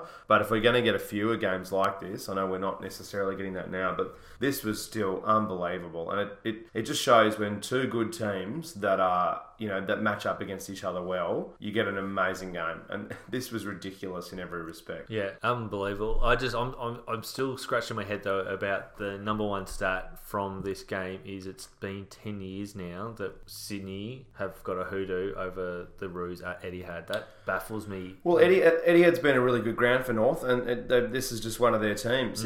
I think it's like the North Melbourne bizarre scenario as well, or Geelong would beat Melbourne for 100 years. I think it just might be one of those stats. But yeah, I mean Sydney have been a very good side for ages, and to be fair, North haven't been a very good side for a while now, so that probably doesn't help. But I know what you mean. North do play Etihad quite well. Very well. I'm assuming that they faced each other there during the 2 years that they made prelims. So playing good footy then as well. Yeah. It's just one of those stats that it's bizarre because of how, mainly because of how good the Roos are at Etihad as a general rule. But as you said, the Swannies have been a very good team since about 2004, 2005, and haven't looked back since then. Yeah, well, they basically made finals every time. They're the San Antonio Spurs of the AFL. They've basically been in and amongst it for ages, so they look really good.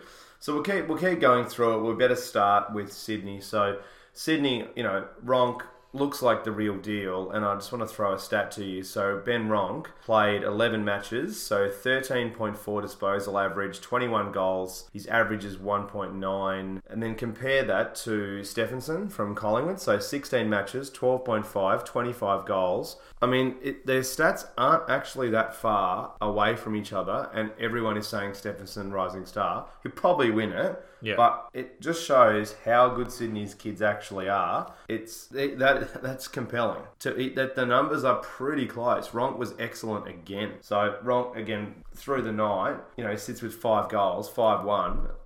He's a good player. Oh, absolutely, and not to take any shine off him. I think the difference is he's had 2 blinders, whereas Stephenson has been super. He's been consistent, and I don't disagree. I just thought I saw those numbers and I thought that's interesting because that is close. I think since everyone sort of got on to Stephenson, like he was a clear favourite. All of a sudden, there's been 2 or 3, maybe 4 of these younger guys come through and gone. Oh, actually, Ronk being one of them, and I think Cam Rayner being the other.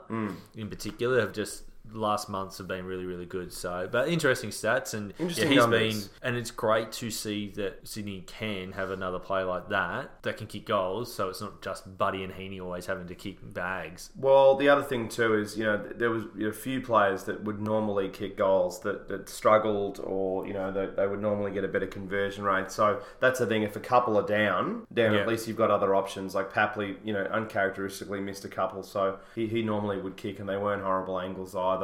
But we'll keep going. So, I mean, obviously the big thing with Sydney too, so Kennedy was out relatively early, so they won this without one of their absolute bulls. So we don't know what the story is. We're recording this on Monday night. It's a back issue, but it looks like he's going to be okay, they think, but we don't know that yet. They haven't had any kind of confirmed stuff on it. Yeah, back spasms are a funny one. I think a lot of players get them into varying degrees of intensity. So sometimes it can just be a quick massage in the rooms and you're fine. This obviously looked a little bit more severe, so it might just mean some physio throughout the week, bit of time off his legs. He's had to carry that midfield a little bit over the last few weeks, so that might have just been a little bit of pressure. Who knows? Yeah. It can come from anywhere.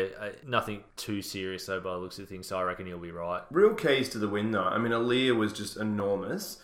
He was amazing everywhere, and Rampy's he's just so cool under pressure. His ability to mop up is about as good as anyone. He just looks unbelievable. Yeah. You look at an all-Australian backline, and he's got to be in it for sure. Hearn, there's a few others that are absolute locks. I think his Stewart at Geelong looked pretty good as well. But yeah, his whole backline. Teammate Lloyd. Lloyd was so amazing. consistent. Yeah. So they've got some really good players across each line, and obviously they played Etihad very well, and the big fella up front just did what he needed to do when the game was on the line, and they've got some poise and some skill. Obviously not missing Hanbury too much. Obviously hasn't been there much this year anyway. No, well, he just was shows out. you the depth of the young crew that they've got coming through. So the kids look great. Yeah, McCartan as well. I mean, he's building. I mean, he's really got half his game right. He marks really well, but he just can't kick for goal. But he's so young. It's not everyone's going to come and just dominate. But we got to keep moving though, because there is so much to talk about with North as well.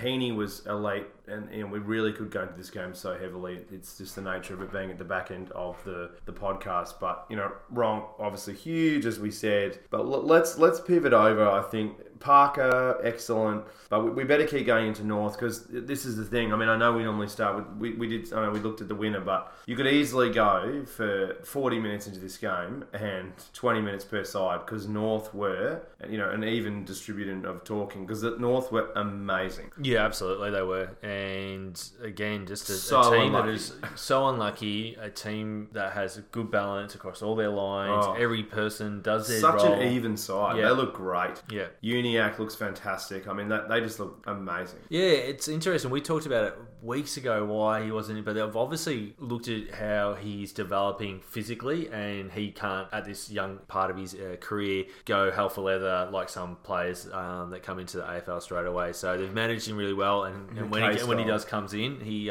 plays extremely good football. Hence the reason I had him for my now rising star. He was your rising star, yeah. Thinking that he'd play a lot more throughout the year, but obviously you don't know that information if you're not in the club. But no. Did well. Obviously their forward line looks unbelievably versatile with Zeeble in there. So balanced, yeah. So Zeeble's my heat check of the round. He was just unbelievable. So 5 goals won, 22 disposals. He was just crazy. He was all over the ground, and it was one of the best individual performances I reckon I've seen all year. And he could sneak 3 votes for this. He was unbelievable. He had on top of that, he had 8 score involvements, 9 marks, he could have kicked 7. 4 of which were contested, and laid a couple of tackles. So, yeah, no, he's a star, and obviously he's going to get a lot more, or Scotty's going to get a lot more years out of him because he's not having to play in that midfield, because the midfield have got some depth to it now. Yeah, and I mean, it's funny, Sydney polish up so well, but North just stuck to their game plan. They kept taking the game on. They didn't, Sydney would break ahead and then North would catch up. They just kept constantly pushing and stuck to their game plan. And there's clearly so much belief now at North. There's so much belief. And the other thing too about this game, I thought it was really well umpired. We don't normally talk about umpiring unless it really affects the game.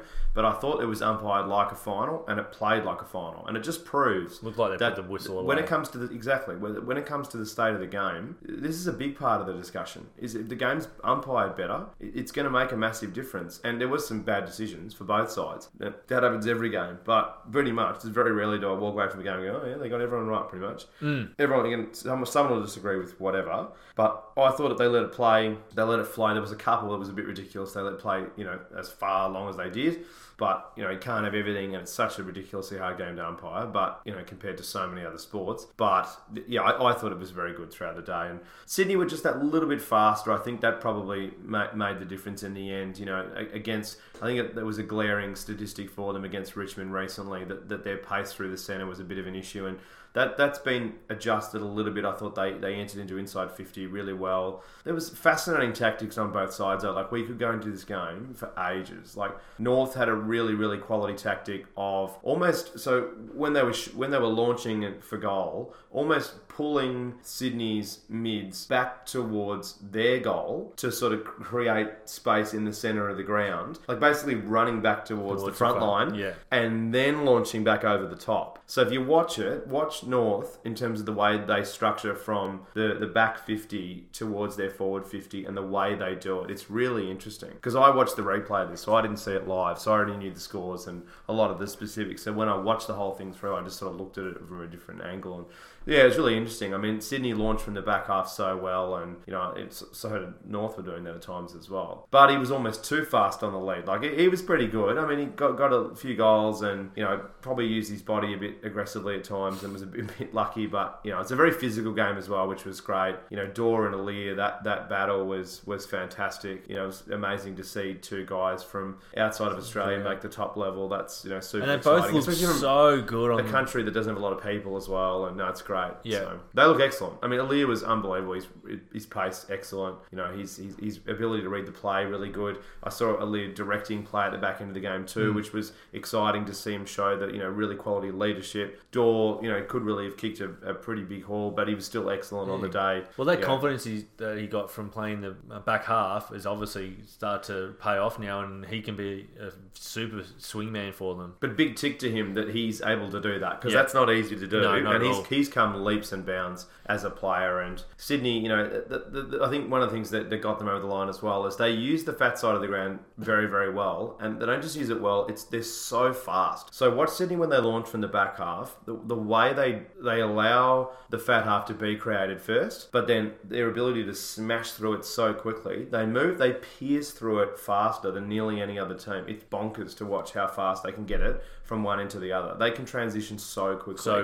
And they back themselves in, and they know that if they move to the fat side of the ground fast enough, they're fit enough to be able to cover the ground more than their opponents, and they'll be able to get to the point before anyone else can. So it only doesn't really necessarily work against Richmond because they can play that style better than them. But I still think that's a big chance to happen as a grand final, Richmond versus Sydney. I still think that's a massive chance, but yeah, it all depends where everybody falls. And if they can continue to play like this. Yeah, absolutely. Yeah. So we better keep moving, but we're sorry to skate through that game. We'll talk a bit about these two teams in the preview, but we're really sort of pushed for time with the amount of stuff to discuss on the agenda. Parker, that smother late was unbelievable. I mean, we could just keep going through so many points. Yeah, we could pinpoint certain aspects here and here and here. There's probably I really ran through those tactics. There's a heap of stuff we could discuss. Yeah. But we better keep moving. But we'll make sure we cover these two teams a bit more in the next review and skate over some other ones a bit more. But yeah, look, really, really massive effort from two teams to put on what was probably the best show of the year nearly. This is top three, certainly top five games. If you don't have this game in your top five, you haven't watched enough football. Like, this was unreal. Yeah, and if you're a non-supporter of either of these teams, it's the type of game you can sit and just watch. I would have loved to have gone to the game. I was tied up throughout the whole day, but it would have been fantastic. Any emotion. Yeah, absolutely.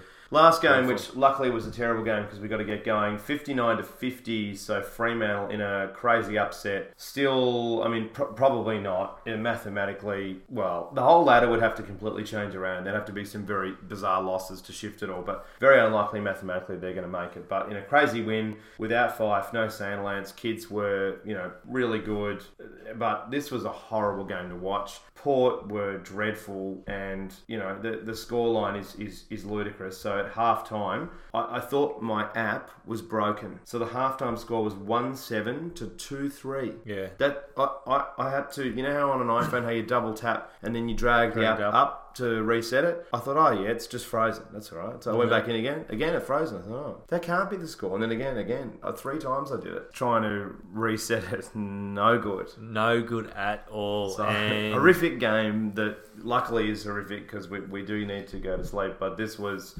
Yeah, I mean, Port. I'll tell you what, if you're a massive chance. If you're a Port supporter, you're just pulling your hair out. It's like, how can we give up a chance, not just to get in the top 4, but really consolidate our spot in there and potentially get a top 2 berth, but lose to a team that is woeful, or has been woeful for the last month at least. So, yeah, disappointing. Obviously, the scoreline's not flattering for any team, 50-59. But I just sort of thought with the scoring power that Port have got, they could at least get to 70 points. Yeah, and I saw on Twitter later on, like, a lot of people were like, one game is like one of the games of the season, and then the next game's horrific. Yeah. So that one, they were playing simultaneously for a bit there. So, like, this was, anyway, horrific game and probably not worth going into. Port have won enough this year, obviously. I think they're definitely going to play finals, but this might be the one that costs them top 4, and they're really going to rue this. The main thing to take out of it is Ryder and Gray.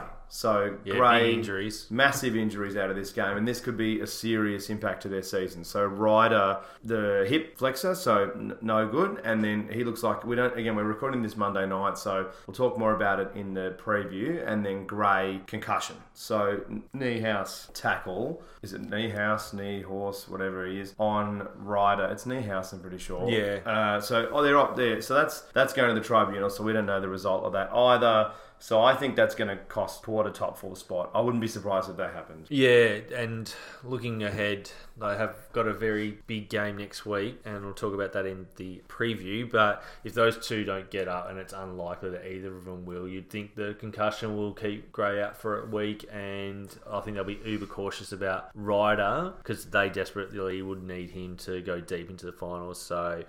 Anyway, there's no excuses though for this type of loss. It's a bit like Hawthorn shouldn't have lost to Brisbane, and I think Port went over there thinking this would be very easy. Yeah. And then losing 2 key players, just all of a sudden they got into trouble and they found it hard to work back. And yeah, look, Fremantle credit, they were excellent as much as you can be out of such a poor side. Obviously, their halftime score was just as bad, basically. So halftime 1-7 to 2-3, one goal at halftime is appalling for AFL. Like that's ridiculous. But that said, yeah, look, this was. I think we're going to mark this down as Port Adelaide had an off day, and they'll be back and they'll be better, and hopefully, the guys really get into them for this, and that rebounds from there. Yeah, it was really interesting. Just one stat that I just popped up then I looked at, they only had 56 interchanges Port. That's so low. Even with only 2 players on the interchange bench, surely you'd be able to rotate the players through the bench a little bit more than that, especially when you obviously got a game where you really want to win and consolidate that position on the ladder. But yeah, it's a strange one, and I don't know, it's a pretty lackluster type of game. I can't get too excited about going into it. It was a horrific game. So if you missed this game, you missed basically nothing. You missed, look, some of the Fremantle. I mean, look, if you look at it from a Fremantle perspective, so to start with the winners, Cox was good, Sutcliffe, Mundy, Walters, they were fine. Everything was fine, but they were both so poor on the day. So it is very hard to take much out of it. I think Port have done enough this year. They're not going to play like this for the rest of the year. They're not going to just completely bottom out. They'll be fine, but it was shocking to see, especially while there's a mind-blowing game going on. Yeah. There's the Nahas Award for it. The Nahas Award. Cam McCarthy went at 100% efficiency, but only had 4 touches. Yeah, 4 is probably Nahas style. Only 1 goal. Probably not what you need from a key forward. No. But he's been struggling for weeks now. Been struggling for weeks. I think the end of the year and a break can't come quick enough for some of these players to refresh and start a new season next year as soon as they get a fit Fife and a couple other players back. So it'd be interesting to see how Freo turn their season around and look towards next year. I agree with you about your comments about Port. I think it was just one of those games where too many players turned their brain off, didn't go in there with the right intensity, and are paying for it in a big way. But that might have, they might look at it and think, well, that was the lesson we needed to have, and you just can't have lackluster efforts against anyone pretty much, aside from maybe Carlton and Gold Coast. They're probably the only 2 you can get away with it. Whereas, Freo are an okay side. They've got enough, especially at home. Yeah, and they've got enough good senior players to at least put a scare in the camp. But yeah, just no.